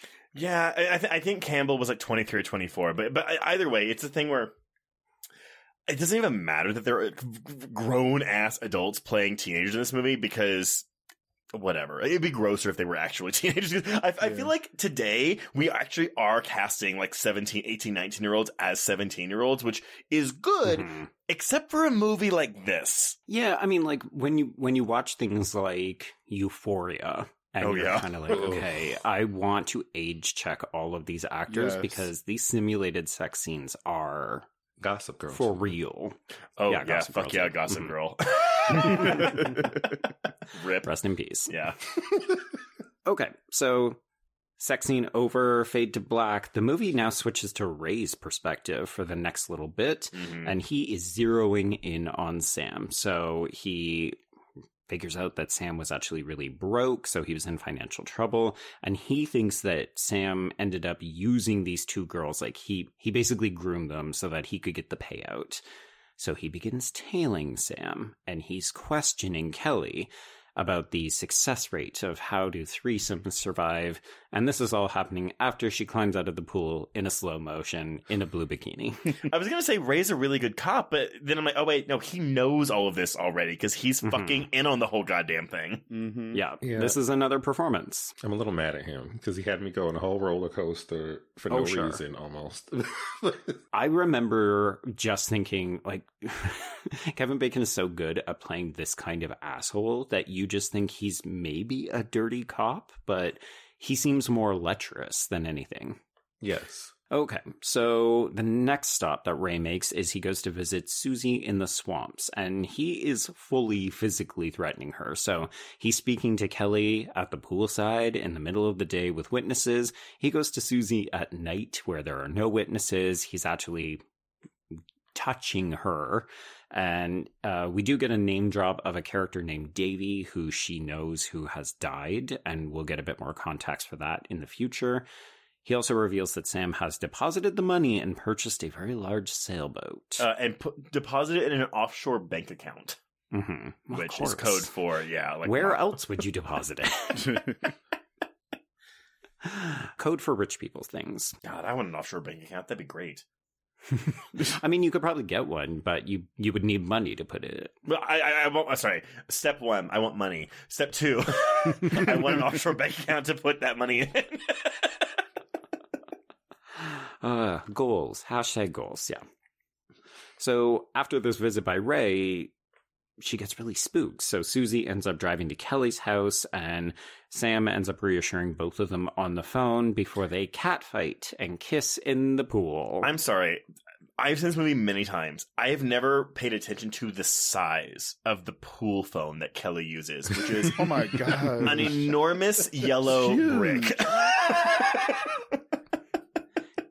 They have to be bigger if they're going to be waterproof, I guess. Is that why it's yellow? It's like a boat phone? It's a rubber ducky. I mean, I think a part of me laughs because I wonder if they made the prop, or they found the biggest prop they could, so that they could make sure we knew that both girls were listening to it. I guess. I mean, I think it's stupid if that's the case, but I could imagine. Or it's just 1998 and that's what pool phones look like. Maybe. I'm going to do some research after this. 1998 pool phone. Yes. Oh, God. I mean, sometimes you see people talking on cell phones, more so in the late 80s, early 90s when it was still a novelty. But yeah, it looks like they are handling a backpack or a brick. They're so big. Okay, so Ray has captured all of these pool shenanigans. Do we have any commentary on this? One for me, his face when they start making out is priceless. This is Oscar-worthy Kevin Bacon acting when he sees them making out. And I also love that we get the word cunt when Denise Richards calls her a stupid cunt. This is when I text Mike and I said I was cracking because she was just beating her ass in that pool and called her a stupid cunt. And I'm just like, oh my gosh. And then girls. She also is like, are you R-word or are you just sick from inhaling all the swamp fumes? Yeah. And now your finger's in my mouth. Okay. Yeah. Also, this scene is hotter than the threesome scene. It is. Oh, yes, It is. by far. It is. It's very erotic and very sexy. And maybe for Okay, me, showgirl. no, I mean, well, for me, it's it's hot and sexy because it goes from them being angry and fighting to Oh my. having sex, and I love that. Yeah, it's kind of like angry foreplay, but Yeah. I think the moment that really sells it is when Denise Richards removes the hair from Nev Campbell's face. Like, it's a tender moment, and you're like, oh, there's actually good chemistry between these two actresses. Well, she's like, you are scared, aren't you? And it's like, oh, like she does care about her. It's just so funny, right? Because you know that these scenes are in here to entice what they assume is a straight male audience who is Yes. coming to see this movie. And meanwhile, it's like the gaggles of gays and lesbians and bisexual women who are like, yes, Oscars for everyone. Put it in the spank bank. Okay, wait, you're limiting it to bisexual women. There are bisexual men, too. I don't think the bisexual... okay, yeah. Yep. I was like, what would bisexual men get out of it? Oh, right. Yeah. You know what? Anybody who can appreciate the female form or even just bodies in motion, you're really going to get something out of this movie. But Mike's over here like, I thought they were going to start scissoring, so I turned it off. I mean, the intensity of the scene, I was like, okay, well, it's clearly going somewhere, so let me just change the channel, I guess, because I didn't remember anything else from this movie except this scene. I mean, it is a memorable scene. It is a memorable scene. Yeah. And they probably should have. Right? Maybe they did after Ray turns off the camera. Mike, go watch The Handmaiden, and you will There get we a go. scissoring scene in that movie. Oh. This is true. A very long scissoring scene. They in that pass balls back and forth between the two of them. Oh, yeah. Oh, you get a vagina POV in that movie, too. What? Oh wow. Also, it's a legitimately fantastic Oh, yeah. movie. It's is it Park Chan-wook or is it Yes. Oh yeah, it's the guy that did Parasite. Anyway, watch The Handmaiden, it's great. Okay. I'll check it out. So Ray has captured all of this on video, and then he proceeds to show this essentially underage softcore erotic video to his colleagues at work. And Mr. Cyrus Bean is like, "No! Go away." It's like, what the fuck are you doing? You're not even working this case. There is no case. And Ray is so confident that... He's so confident that Sam is behind all of this that he's already called him down to the precinct. So they have a big man-on-man yelling match out in the lobby. Sam calls him a cocksucker, and I will say, cocksuckers is not a term I use a We're lot. not just throwing cocksucker around willy-nilly. I don't know, Bobby and Mike. How do y'all feel about the term? Because hey, I say cock in a sexual sense. You know, like if you're having sex, I refer to the penis as the cock. But I don't like the. I don't dislike the word cocksucker, but I don't throw that term around ever. I've never called someone a cocksucker. Well, Trace, I remember we had a short discussion on Twitter a while back about, cock and dick. And I said I prefer the word dick where you said cock.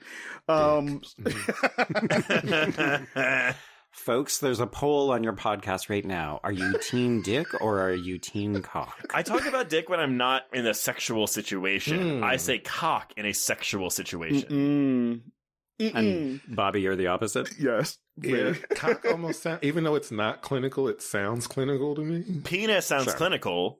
Ugh. Yeah. Yeah. So, give me your penis. Oh my gosh. Cocksucker, that. I never used that. So I see this as the start of my queer reading for these two characters because Ray gets so upset by this, and it's because of the word cocksucker. And you're just like, oh, Ray, do you have something to tell the class? But isn't this a performance, though? Yes. So he's not even, well, I guess maybe he is actually offended, but maybe not because they're in cahoots. Yeah, but he's playing it up So part of it is like, well, yeah. you didn't have to go that hard. You didn't have to get offended about maybe being called cocksucker by your gay lover. Well, okay, wait. I'll just say this now. So I don't know if y'all, Mike and Bob, I don't know if you know this, but what was removed from the original screenplay of this film, there was originally a gay scene between Kevin Bacon and Matt Dillon near the end of the film in which they both kiss in the shower. I felt it. I got those vibes.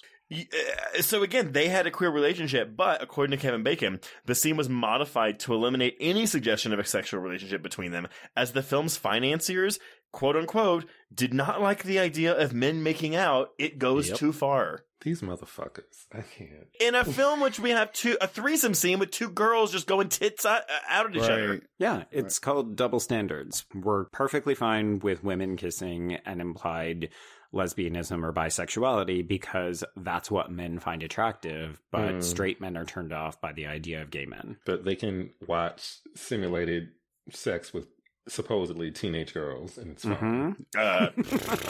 This is America. Unpack that shit. Right.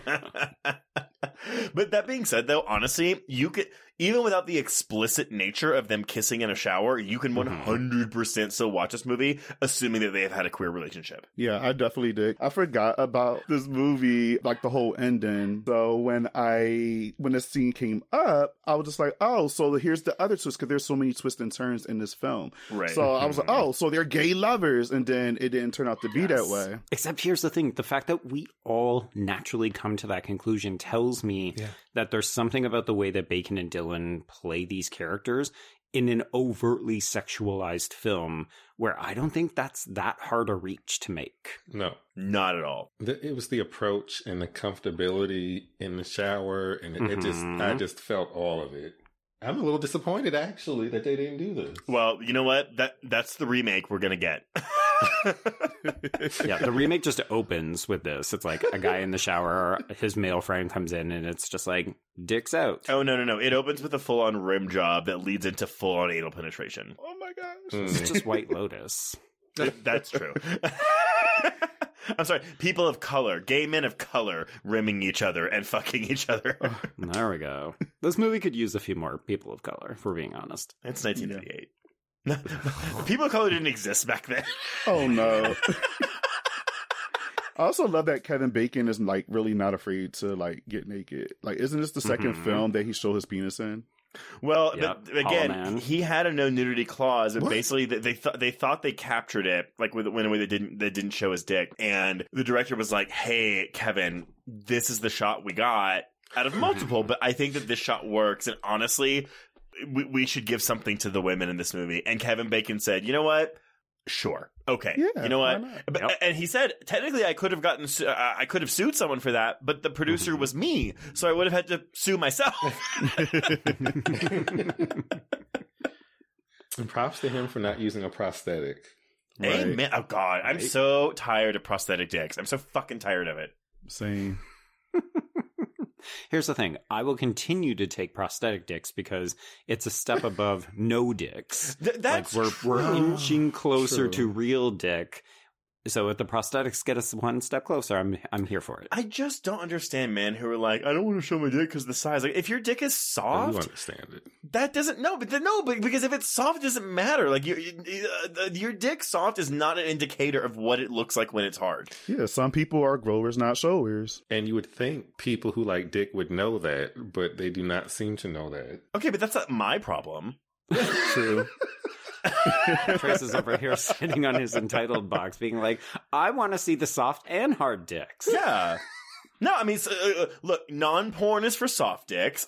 Porn is for hard dicks. I'm just saying, men, don't be so self-conscious about your penis size, especially if it's soft, because again, it's not an indicator of what it looks like when it's hard. It's fine. It's fine. And also, it's not right. Because I don't see prosthetic titties whenever I'm watching movies. I was just saying that. Wow. Unless there's something crazy happening, you like do. Night of the Demons or, some Well, crazy. yeah. But wait. Okay, so to make it even, do we see prosthetic pussy anywhere? I mean, we see merkins and stuff. Merkins. True. That's hiding a pussy. merkin with pubic hair shavings. What was Linnea Quigley wearing a merkin on Return of the Living Dead when she was dancing on that tombstone? Because it looked like she was like, Barbie. Like it was nothing there. But it's the 80s, and so you can't really be sure if it's a merkin or if it's just full bush. I didn't see or bush. shaved bush. How many of us got this on 4K? I'll zoom up. Well, no, I mean, if it's shaved bush, she would be wearing a merkin, so there'd be no question about it. True. She doesn't give me she would wear anything fake for those type of scenes. I feel like she would just be Linnea like, Quigley. Look at it. Honestly, though, look, wouldn't you want to have like visual like proof of what your genitals look like at a young age, so when you're older, you can be like, look at how good they looked. Like Samantha, Sex and the City. I mean, there's a scene in the new season of You where one of the characters has casts made of all of the dicks of the men that she slept with, and she just has a room full of dick handles. That's amazing. It was amazing. I will tell you. So when I was a sophomore in college, I got one of those like make your own dildo kits for my penis, and it is really fucking hard because you have to. So you fucked yourself. Well, yeah, when I used it, but when you're making the cast, when you're making the mold for your dick, you have to stay hard, and the mold material is cold and gross feeling. It's not easy to make. Clone a Willy. My job sells those. Like, I would assume you'd have to take like a Viagra or something for doing that. Well, my boyfriend at the time and I were doing it at the same time, so we just made out with each other while we were molding our dicks. Oh, that's smart. Okay.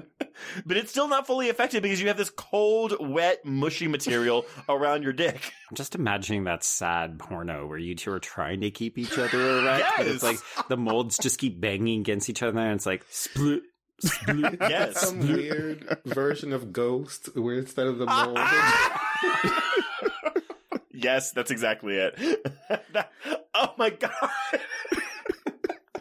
So you just need Unchained Melody playing. That would have kept you hard. Oh my God. Think of Demi. We'll add this in a reboot to Wild Thing. Yes, absolutely. The remake of Ghost. The queer remake of Ghost. Oh my gosh. I think I've seen this porn. I'm going to bring us back to the movie. Yeah. Go ahead. I don't even know how we got there. It's 4 gay guys in a room. You tell me. Apparently. The 4G, yeah. So Susie is lured to Stoner's Beach by both Kelly and eventually Sam, it's revealed, and then she is murdered with a champagne bottle.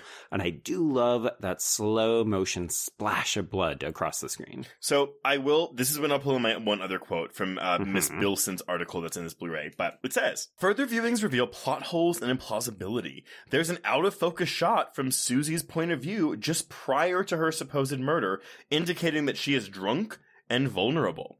In the reveal during the end credits, though, we're led to believe that she was sober enough to almost immediately join with Sam in faking her own death.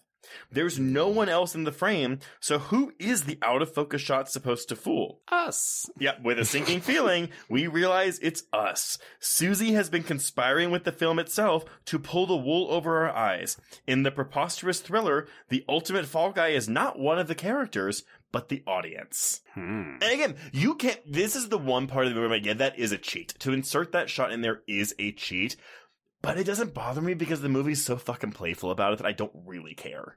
Yeah. I will say this is probably the only scene where I feel like I probably should have watched this whole movie when it came out, because I'm trained now. If I don't see a body, I don't believe they did. Oh, yeah. So when he just came out holding the bottle with blood, I was like, I don't buy it. She's in it. Something's wrong. Same. I mean, I do believe that they wrapped her up in this tarp and then put her body out, and then she just like unwrapped herself and like crawled to shore. She's got a fake not breathing though, but she's probably like, well, Kelly's a fucking idiot, so she'll believe if I just sit here and breathe like full out, she'll still think I'm dead. She's like, how do I use my 200 IQ to get out of this? Oh, I know. I'll just fake not breathing because Kelly's too dumb.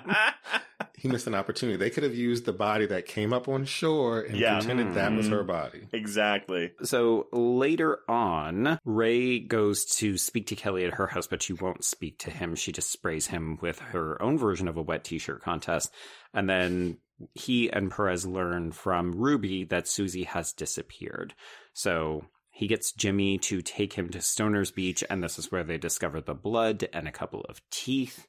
But D.A. Hunter is not convinced, and even though he thinks there might be something suspicious, he wants to wait on the blood type, and he warns Ray off the case. Like, you should not be doing this.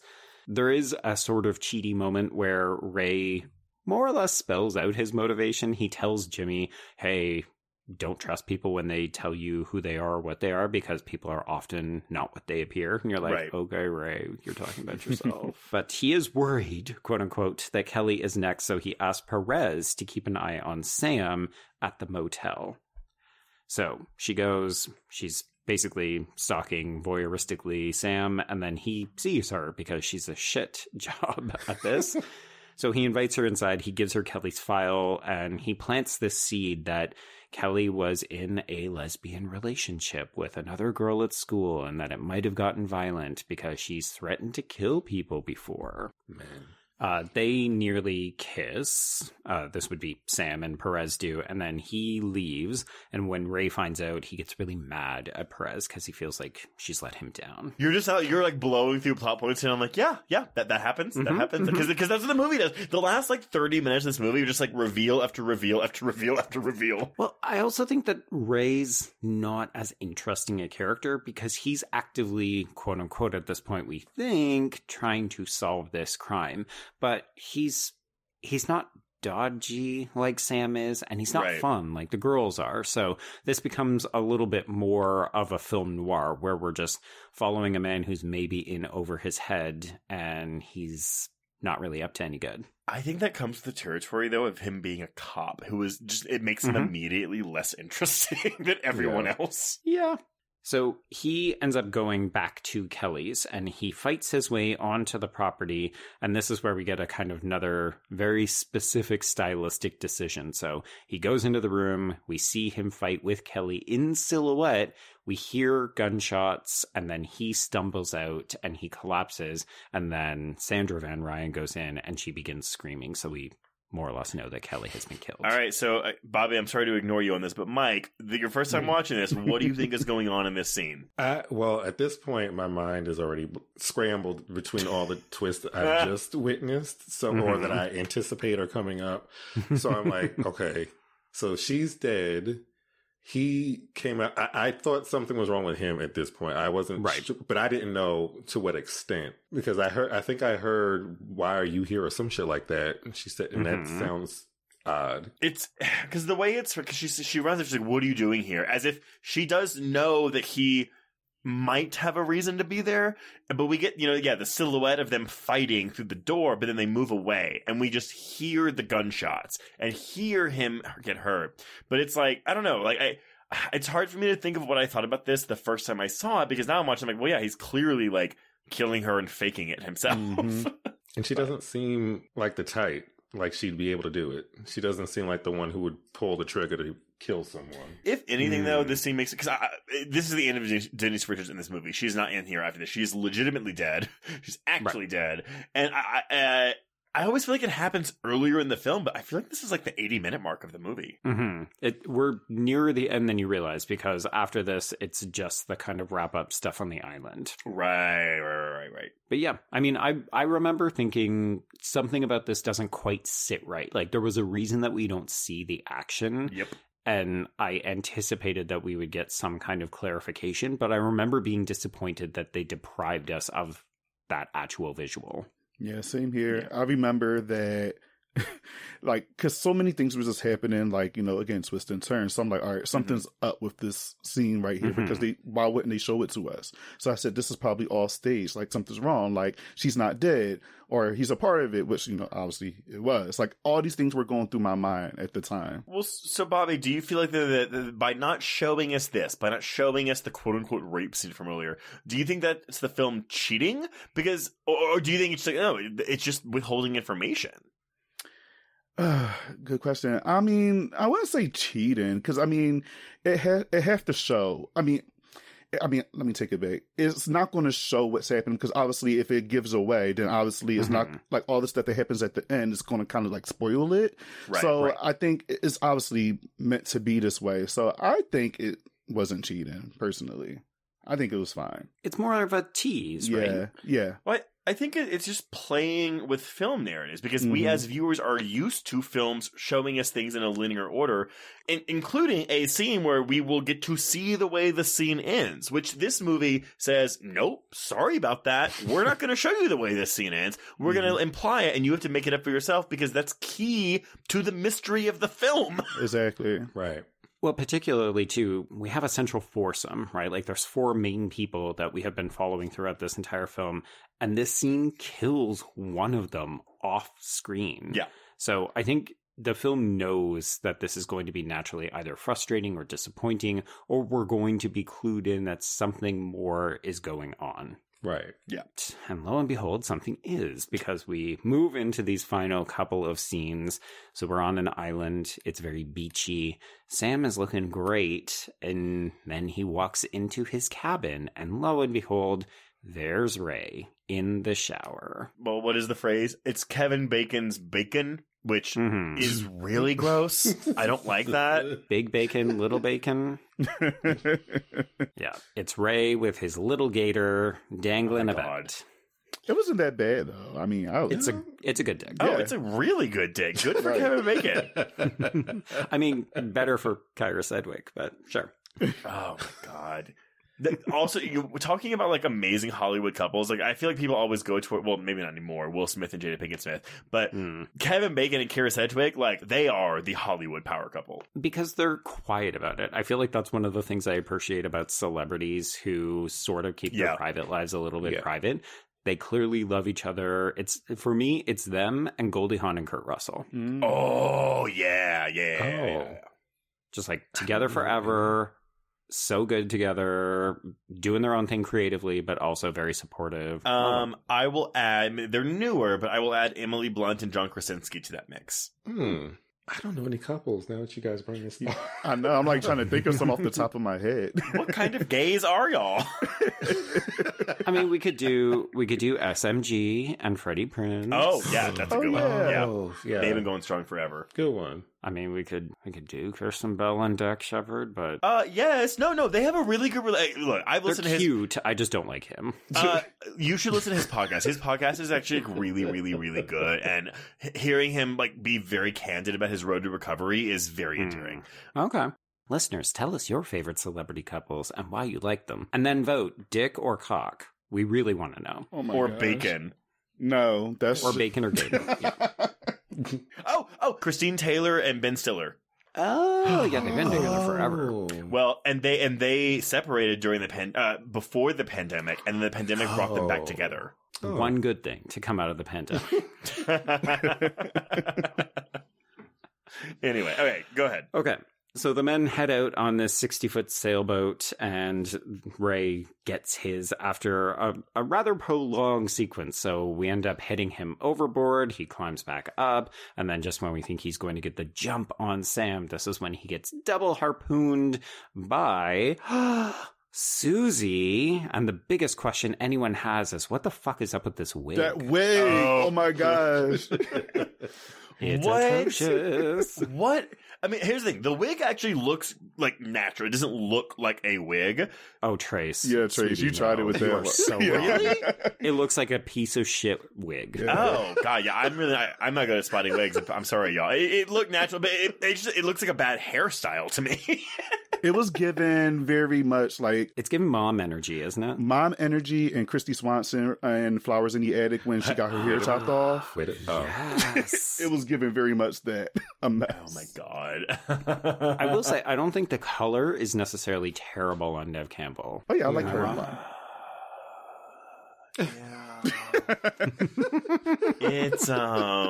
It's blonde-ish.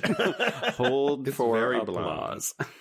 Oh, Yeah. Okay, God. what about this versus Gail's hair in Scream 3? Which one are we leaning Which one's towards? better? Oh, here's the thing. Gail's hair in Scream 3 is not good, Mm-hmm. but it looks more well, because it is natural. That's actually her hair. Right. So I'm going to say Gail's hair in Scream 3. I mean, you can be wrong. It's fine. How about this? They're both bad. It's a race to the bottom.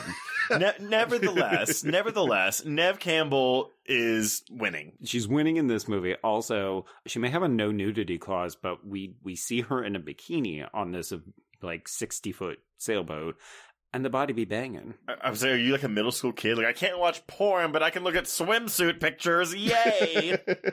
You're talking to the person who realized that he was gay in part because he looked at underwear catalogs from Sears and the. I understand. Okay, it's not the underwear. Wait. It's not the underwear catalog. It's the underwear aisle of a Foley's or a Macy's or whatever, because all the underwear bags have the bulge pictures on them. Mm-hmm. God, no! I can't risk being caught looking in underwear aisles. Oh my god, I was 13, walking around these underwear aisles hard as a fucking rock. And then your religious mother is like, my sweet straight boy. No, then I went to the changing rooms and I masturbated on the floor. Oh my. And didn't clean it up? No, I didn't clean it. I stepped on it, so I smeared it into the carpet. Ew. You're nasty. I was 13. The trick is to go to the public library. Not to jerk off, but on the books? You go to the men's health magazines area. The magazines, and it looks like, okay, I'm just looking up ways to work out or some bullshit. But in really you're just looking at Wait, but you're not going to jerk off? You're just going to stare at it and be like... Not there. So you look at this stuff, and then you somehow make it all the way home so you can jerk off there? What madness is this? Well, I live around the corner, so that wasn't an issue. Oh, okay. It's about remembering. It's studying. It's taking everything in. This was in the beginning. I, of course, graduated to other stuff. Oh my God. And then Mike plays Hide the Bulge in the library. Mm-hmm. The covers of romance novels as well. I would look at some of those. Oh, God. I think What- Fabio Men, though. What is one of the most non-porn things that I've ever gotten? Super Smash Brothers Melee, the characters of Roy and Marth, from whatever game they were from. Those games, you could pause it and zoom in on your character, and they wore tights, so they had bulges. Pixel bulges. And so I would get aroused pausing my Super Smash Brothers game to look at the bulges on these video game characters. God, this is what religious oppression does to our vulnerable teenage gays. This is very true. We're running around libraries looking at physique magazines and coming in change rooms after walking the underwear aisle. These are tragic stories. Oh my god. I'm so sorry, y'all. Because you don't have a good story? Do you have a good story for us? No, I mean, I know where y'all coming from, 100%. Even to this day, if I see a nice looking guy and the bulge is there, I'll look, But I had friends that would actually have porn magazines and stuff like that, and they would just give them to me. I mean, I got caught, but Wait, they were women magazines though, right? No, it was literally porn magazines, fucking between men and women on there. Yeah. It was literally that. And my dumb ass hid it underneath my bed in a shoebox with all my action figures on top of it. And my grandfather pulled me to the side. He was like, yeah, so your mother found this, and your grandfather? Yeah, because she couldn't talk to me. So she's like, I'm a, fine. Wait, did you have a father to talk to you? No. So it was my grandfather. Yeah, my father was in my life. But rightfully so. But anyway, it was fine. I would rather him than her. So, yeah. Yeah. Well, what did you say? I like dick. That's why I was looking at it was a straight one, so I got away with it. Yeah, okay. It wasn't a gay mag. So. I have one to beat you. So I used to keep a washcloth. I had a trundle bed. I had my little twin bed and the trundle bed under it. And I would keep my washcloth, aka cum rag, under the mattress of the trundle bed. And I found out when I was in my 20s that my mother found that your rag. mom knew. Oh, she knew. And my dad told me, and I was like, Dad, I really wish you wouldn't have told me that. Yeah. I mean, I'm willing to bet your mom wished she hadn't more. Yes! Oh my God. So she had to have that conversation with him. Well, it's it's in Bridesmaids when Wendy McLennan-Clevey is like, I cracked a blanket in half. Oh boy. I would also like to state for the record that every time we overshare on this podcast, an angel gets its wings. So congratulations to the 500 new angels as a result of this episode. Anyway, okay, that's it. Back to the movie. So Ray is dead, and this is where we start to get Perez putting the pieces together. She goes back to Ruby. She gets the skinny on Ray. Apparently, he was fucking some girl in the Glades. He ended up killing Davy because Davy was jealous or looking out for her. No. Because Davy walked in on Ray slapping this girl around because it's implied that she was a sex worker, not just a girl. Right. Okay. And so, yeah, he walked in on her, Ray slapping him around, and killed the kid, but Susie saw this, which is why he busted her and sent her to the correctional facility for 6 months. Yeah. So that's why they had such a negative relationship to one another, and also presumably why Susie, in part, set this plan in motion. Yeah. So we go back to the boat, and this is where Susie poisons Sam's drink, and then she knocks him overboard. I do love the point of view shot of the piece of the sailboat hitting him in the face. Oh, yeah, it's great. So we go to black, and then we come back to the Glades. This is when, folks, if you have not watched this extended cut, this is the weird revelatory moment. So Perez learns that Susie is actually Sandra Van Ryan's half-sister, and therefore she is Kelly's aunt. This, like, it changes a lot of things about the relationships. It's an incest movie. Yeah. Like, I had thought I had seen this unrated cut before, but I have never seen this scene before. And I don't know if I like it. Wait, question. Does Susie and do they know this? Well, that's the question. I think we're led to believe that Ruby has not told Susie about the nature of her relationship, because Perez at one point says, like, oh, so you're not even related to her. And Ruby says, well, I've raised her like she was my granddaughter. Yeah, but I think that Susie is smart enough where she would have figured this shit out. Yeah. Ugh. Which means she willingly went along with incest so that she could get all of this money and a 60-foot sailboat. I mean, she put a lot of time into this plan, I guess.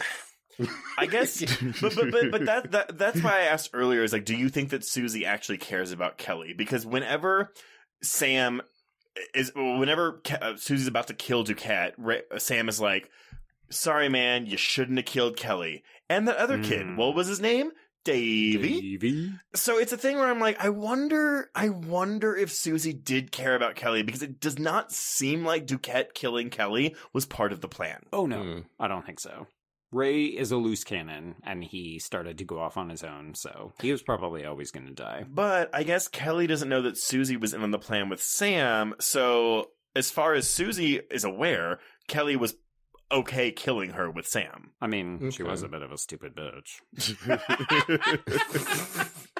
Also, Ray, how stupid can you be? This man has double-crossed how many people, and you are just listening to him on his boat do all these things? Right. That's why I think, though, them being in a gay relationship would make the film better, because it's that's why he would believe that. Yeah. Also, I feel like, not to double back or anything, but just talking about that shower scene, the way that they are so casual, when Sam walks in and Ray's just in the shower, this is not a public change room where you might expect nudity. It's like, you have discovered another man in your cabana showering. He is dong out, and you're just having a conversation like, here, have a towel.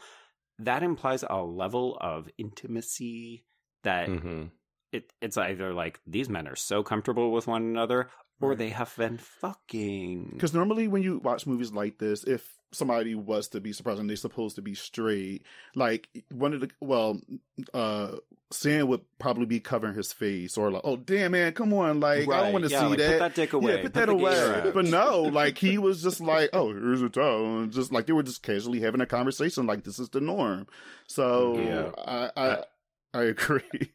I think I need to see this with a straight man or a few to see how they react to that scene, because I do feel like they do things that they don't really find homoerotic, but I'm watching like, But that's what I was going to comment on that too, because I mean, like, look at any like fucking sports team. They're around each other naked in the showers all the time, and they're casual. No, but that's like a camaraderie thing. Like, but they grab each other's asses. That's like slapping each other's asses. Them. Like that's about team bonding. Hashtag no homo.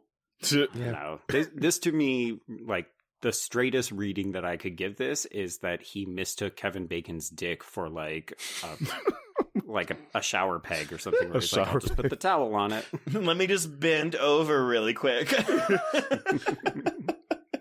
He didn't eat all day, so he's ready. Exactly. Yeah. He didn't go to Boston Market earlier in the day. But yeah, so like the last bit of this movie, I mean, sorry, before we get to the end of the movie, it's just, yep, Perez learns that Susie's IQ is super high. She could do whatever the fuck she wanted. And then we have this shot of Nev Campbell on the boat, and then boom, cut to the end. Yeah, because it's not just white dudes who can sail a sailboat. It's also white trash ladies in bad wigs. I love that she played up to her strengths, which other people would assume are weaknesses. Like they assume she's poor, so she doesn't really have knowledge of how to sail a boat, which she lied right to his face immediately. It's like, I can't kill you. I wouldn't be able to get to shore if I did that. And then look at her driving this damn boat. And she also knew she could use her femininity in a way. Oh yeah, and try to and kind of use that to her advantage. But that's why, I mean, I guess I said Susie's the hero of the movie, but I guess, do y'all find her a sympathetic or empathetic character? No.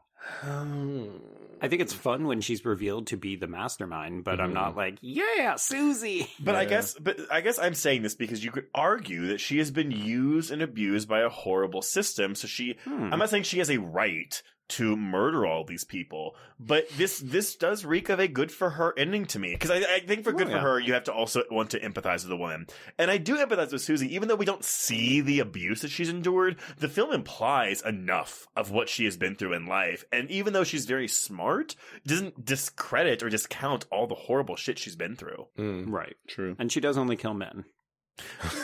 Well, but again, then you can say, well, does that that sucks for her, but does that give her the right, or does it make it okay for her to murder all these people? That question's boring. Yeah. I don't think I rooted for, I mean, I guess in a sense, just the fact that she was able to accomplish it, I could root for it, but I didn't really feel like, you got locked up 6 months, girl, you're fine. I didn't really feel, and then she got money. But she was locked up because she witnessed a cop committing a crime. That's true. I mean, this movie says ACAB. That's all we're saying. Maybe because it was introduced so late in the movie, it's not even like I had time to process that that was fake or framed her. Well, you watch this about 15 more times, and you come back and you tell us what you think. Yeah, Mike, you've got nothing better to do. Watch this movie a dozen more times. You don't have your own podcast to coordinate or anything. We'll regroup in 15 years. So that is the end of the film proper, and the credits begin to roll, and the music is doing its, gator chic thing. And then the movie continues because we have all these end credit scenes. So some of them are in the theatrical cut, a couple of them are additional ones, but we're going to run through them. So first one, extended, we have Kelly coming on to Sam in a bar. He's surprised to see her, and she's like, hey, I've got this baggie of Coke. Hello, new best friend. Would you like to go to the toilet so we can do said Coke, and maybe Trace can grind cum into the floor? Well, he doesn't even go to the bathroom. She just sticks her nail in this bag and gives it to him. He's like, yeah, sure, might as well. Like, at the bar, it is very public. Yeah. No one gives a shit. Well, no, because we're swamp trash area, right? Like, I had the name of the bar that he goes to earlier, and it is like some kind of fish dump emporium thing, and you're just like, oh, wow, rusty anchor. It's like even more lowbrow than that. Yeah. Okay, second scene. Susie visits Sam, and she presents him with blackmail photos of the previous time that he was out there fucking Kelly. And she's like, yeah, I basically got you in a compromising position. You're going to do what I want. Yep. So part of that is the third scene, which is her setting up Sam to make a new friend of Ray, who is seen going into a different dive bar, or maybe the same one, who knows. But yeah, it's implied that the reason these two men would first come together is because Susie orchestrated it. The next one I think is the most inconsequential, but it does come back to what you mentioned, Trace, about how Susie and Kelly read the line differently. So we see Sam and Kelly fucking, and she wants him to say that he loves her, and he's like, say the fucking line right. So she's like, no man can make me come. I do agree that it's inconsequential. However, this is chronologically right. It's during the quote unquote rape scene in question. So at least we're seeing that they were fucking. It just wasn't rape, even though we knew that already. Right. Mm-hmm. The next scene is Susie pulling out her own tooth when Sam has what I call performance issues. No, I don't think I could do this to myself, y'all. Like, I don't care how drunk I was. Like, I could not pull myself It's like a out. saw trap. Ugh. Yeah. Yeah. Even just the way she describes it, she's like, if you put too much pressure on it, you'll crush it. But also, it's like, okay, so because by the end of the film, she has her teeth back. So she went to the dentist and got her teeth fixed. But did she make a fake identity for herself? Because she's dead. So I'm thinking about it too much. I mean, she probably knows people and or she may even be able to do it herself. But yeah, I assume she just went out and got some veneers. Oh, wait, I'm sorry. A veneer? No, she has an implant. A veneer is on top of an existing tooth. Oh, yeah. She did the whole teeth. Like, she just got them all done. Ugh. Pearly whites. Yeah, well, she needed that money to pay for all of that, so... Right? She was like, aside from the boat and my fucking teeth and this fake identity for this bad hair bitch, I ain't got no money left. I'm going to have to pull a con. She has like $500. She's like, yay, I made it big. Hey. Actually, secret ending to this movie. Then she meets up with Sigourney Weavers from Heartbreakers and revealed that she's actually Jennifer Love Hewitt's sister. Oh my God. I need Sigourney Weaver to play another bitch role before she dies. Like, seriously. My God, how dare you suggest she will ever die? She's in her 70s, man. You never know. She's in her 70s? Yeah. The worst thing is that she's going to die making all these fucking Avatar movies, which I don't even mind, but it's like locking her up, and then she's maybe going to pass, and we're not going to get any other performance. But she is genuinely one of the best parts of that Avatar sequel. Oh, sure. Yeah. Yeah. I need her to bring back the character from Copycat for at least one more movie. Oh, my God. Copycat 2, copied again. You were the worst with subtitles. I'm really bad at it. It's on the fly, man. I got to think about this shit. Anyway, so we have like 2 more scenes. We got 2 more, yeah. So the next one is where we actually get to see what happened between Ray and Kelly in their altercation. So we basically see that he just beats the shit out of her, kills her, and then he shoots himself in the arm. Mm-hmm. It's... I don't know. I don't want to say it's undignified. I will confess, I think that Kelly is my least favorite character of the 4 because she just doesn't get to do as much as the other people. Yeah. But this is such an unglorified way to kill this character. I always feel terrible for Kelly. I do too. But again, I think Richard is really good in the role, but the problem is, that Kelly is the least... not important part of this entire plan, but she's the least involved. She knows the least out of this entire plan. Yeah, she's in love with Mr. Lombardo, and she thinks that they're gonna like run away and be together. And then everybody else has plans on plans on plans atop of that. Exactly. Ugh. Oh my God, it's like Big Brother. There's the really strategic people, and then there are the people that are just along for the ride, and they like someone, and then they just get taken out. That's There you exactly go. what it is. That's actually how Susie makes more money. She just goes on reality TV and wins. So the final scene is actually the only scene that isn't a flashback of this end credit sequence. It actually takes place in the present, and it's still on this island. Now she's vacationing, Susie is, and Ken arrives to drop off a briefcase full of money, and he advises her to be good. Good for her. Mm-hmm. She did it. She got away with the money. She got it. But also, again, because to prove she's not a horrible person, she does leave $1 million to Ruby and Walter. Right. So, it's good. Sure. Okay. Y'all are horrible. She deserves this money. I don't want to think of anyone in this movie being likable just because I think it makes it better if I hate everybody. Well, I think, is any person really likable in the real world? Who can say? More boring questions. But yeah, that is Wild Things. So, Mike and Bobby, as the guests of honor, what are your final thoughts on Wild Things? Crazy ride. Definitely need to watch. I'm going to rewatch this. I don't know when, but I'll Today? definitely be Tomorrow? rewatching it. At least once a year for the next 15. Doable.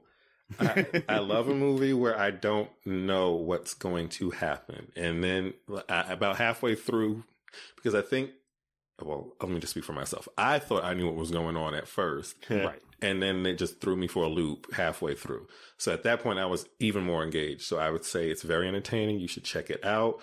Just in regards to those end credit scenes, I appreciate the fact that this was like really quickly showing me what actually happened versus like the Knives Out movies, which I do like.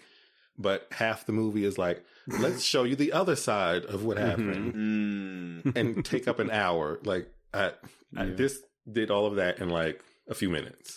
Right. Mike, I need you to watch a movie called I See You with Helen Hunt and let me know if you feel the same way about that narrative trick. Okay. Also, it's a good movie. Good movie, but it's a movie where the first half is showing you a movie, and then basically at the midway point, the movie rewinds and shows you the exact same movie from a different perspective. Okay. It's interesting. I'll add it to the list. Anyway. But Bobby? Pretty much what Mike said. Like, again, even though I've seen this before, like, I forgot a lot of things, and just watching this, like, now as, you know, an adult and just seeing how campy it is, it was a fun ride. I do want to show this to other people just to see their their perspective on it and their experience with this film.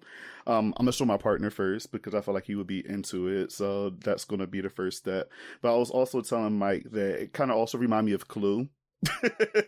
Yeah, no, I can just see a that. little bit at the end, but it wasn't as long. Like Mike mentioned, where you're like, "Oh, well, this could have happened, or this happened this way, or this way actually happened." Like, Well, it didn't that's do all three of different that. endings. Yeah, true. It was a bit much, even though I love Clue. Like, that's my movie, but still. Yeah. But yeah, I love this movie, and I'm happy that we're talking about it on here because I probably wasn't going to watch this movie like no time soon unless we got invited. You need an excuse. Yeah. I mean, I will say this though, like, as someone, Joe and I have both seen this movie again several times.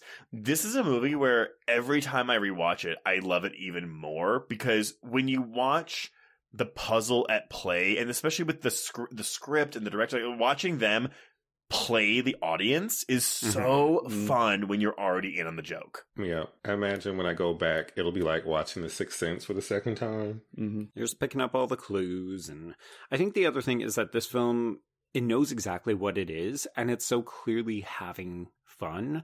Like, we talked about some heavy issues that I think don't play quite as well because of the time that we live in, right? Like, this is not the late 90s. We approach sexual assault a little bit differently. Even then, I think it was a little bit glib. It was doing it primarily for entertainment purposes.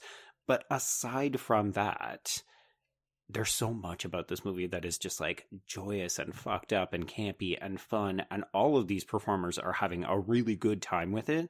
And I think that really, like, we feel that as an audience when we're watching it. We're in on the fun, and it's such a wild ride. Agreed. And I can't believe we went the entire episode without mentioning this, but the influence of Wild Things, because in the one season wonder Sarah Michelle Gellar show Ringer, they flat out pull a Wild Things by having Sarah Michelle Gellar's like stepdaughter accuse a teacher who is played by someone. It's Logan from Veronica Mars. Her stepdaughter accusing him of rape when in fact it's literally a Wild Things where she's in cahoots with him. They planned it all with one of the other girls and they have threesomes. Oh my God. I haven't seen Ringer in so long. I used to love that show. I'm so mad it got canceled. It's so good, Ben. Yeah. It's so good. But literally watching it, my husband and I were watching it, we were like, oh, they're doing Wild Things. And here's the thing. We know that Eric Carmelo would have watched Wild Things, so we know that he knows, and that's why he's doing it. 100%. But anyway, okay, yes, Wild Things, amazing movie. If you've made it through this entire podcast and haven't seen it, sorry, that sucks for you, but go watch Wild Things. Well, before we announce what we're covering next week, Mike and Bobby, let everyone know, where can they find you on social media? You can find us on People Under the Scares podcast on Spotify, Apple Podcasts. Make sure you rate us 5 stars. You know, you did great. You know, we like to do a good job, so hopefully you guys love it. Bobby Torres with a Z, not an S, on Twitter, Instagram. Bobby Likes to Spook on YouTube. You can find Mike Thackeray Banks 86 also on Instagram and Twitter. Yeah, People Underscore Scares on our Twitter as well. And Instagram, we talk a lot of shit. Have a good time, talk hard. Yeah. That's where you can find us. Good Lord. It'll all be in the show notes, y'all. Yeah, it's all there. It's all there. We like to keep busy. I don't know what was more confusing, what you just said or Joe's, like, whatever that plot of Nev Campbell's book was. I was talking about French literature in which the word "come" would have been spelled C-O-M-E. Well, if you want to get in touch with us, you can reach us on Twitter and Instagram at HorrorQueers. Shoot us an email at horrorqueers@gmail.com. Find us on Letterboxd, keep track of all the films we've covered. Go to our YouTube channel for Horror Queers. If you want to chat with other listeners, please join our Facebook Horror Queers group. If you have a moment, please rate and review us on Apple Podcasts or Spotify. Much like Bobby and Mike, please give us 5 stars. That would really help us out. If you want even more content, please support the show by becoming a patron at patreon.com/horrorqueers. This month, we've got episodes on The Outwaters, HBO's adaptation of The Last of Us, 65, and of course, Scream 6, and our audio commentary will be on The Strangers Pray at Night. Mm-hmm. But Joe, Yes. I am so excited for next week. What are we covering next week? All right. Well, March rolls on, and we're going to shake things up. We're going to do a little creature feature, Trace. I haven't seen this movie in fucking forever, and I'm so excited. We're going to talk about Splinter. Yeah. Everyone, so this is, I feel like a lot of people don't know what this movie is. I actually saw this in theaters when I was in college. It was got a very limited release, and I heard about it. I was like, oh, I have to go see it. And imagine my delight and surprise when I found out we had a queer director on our hand for this movie. So, yes, everyone, go seek out 2008's Splinter. I promise you, you are in for a treat. Yeah, the practical effects are fucking great. Real, real good. But until then, we can cross out Wild Things. Indeed. And cross out Horror Queers.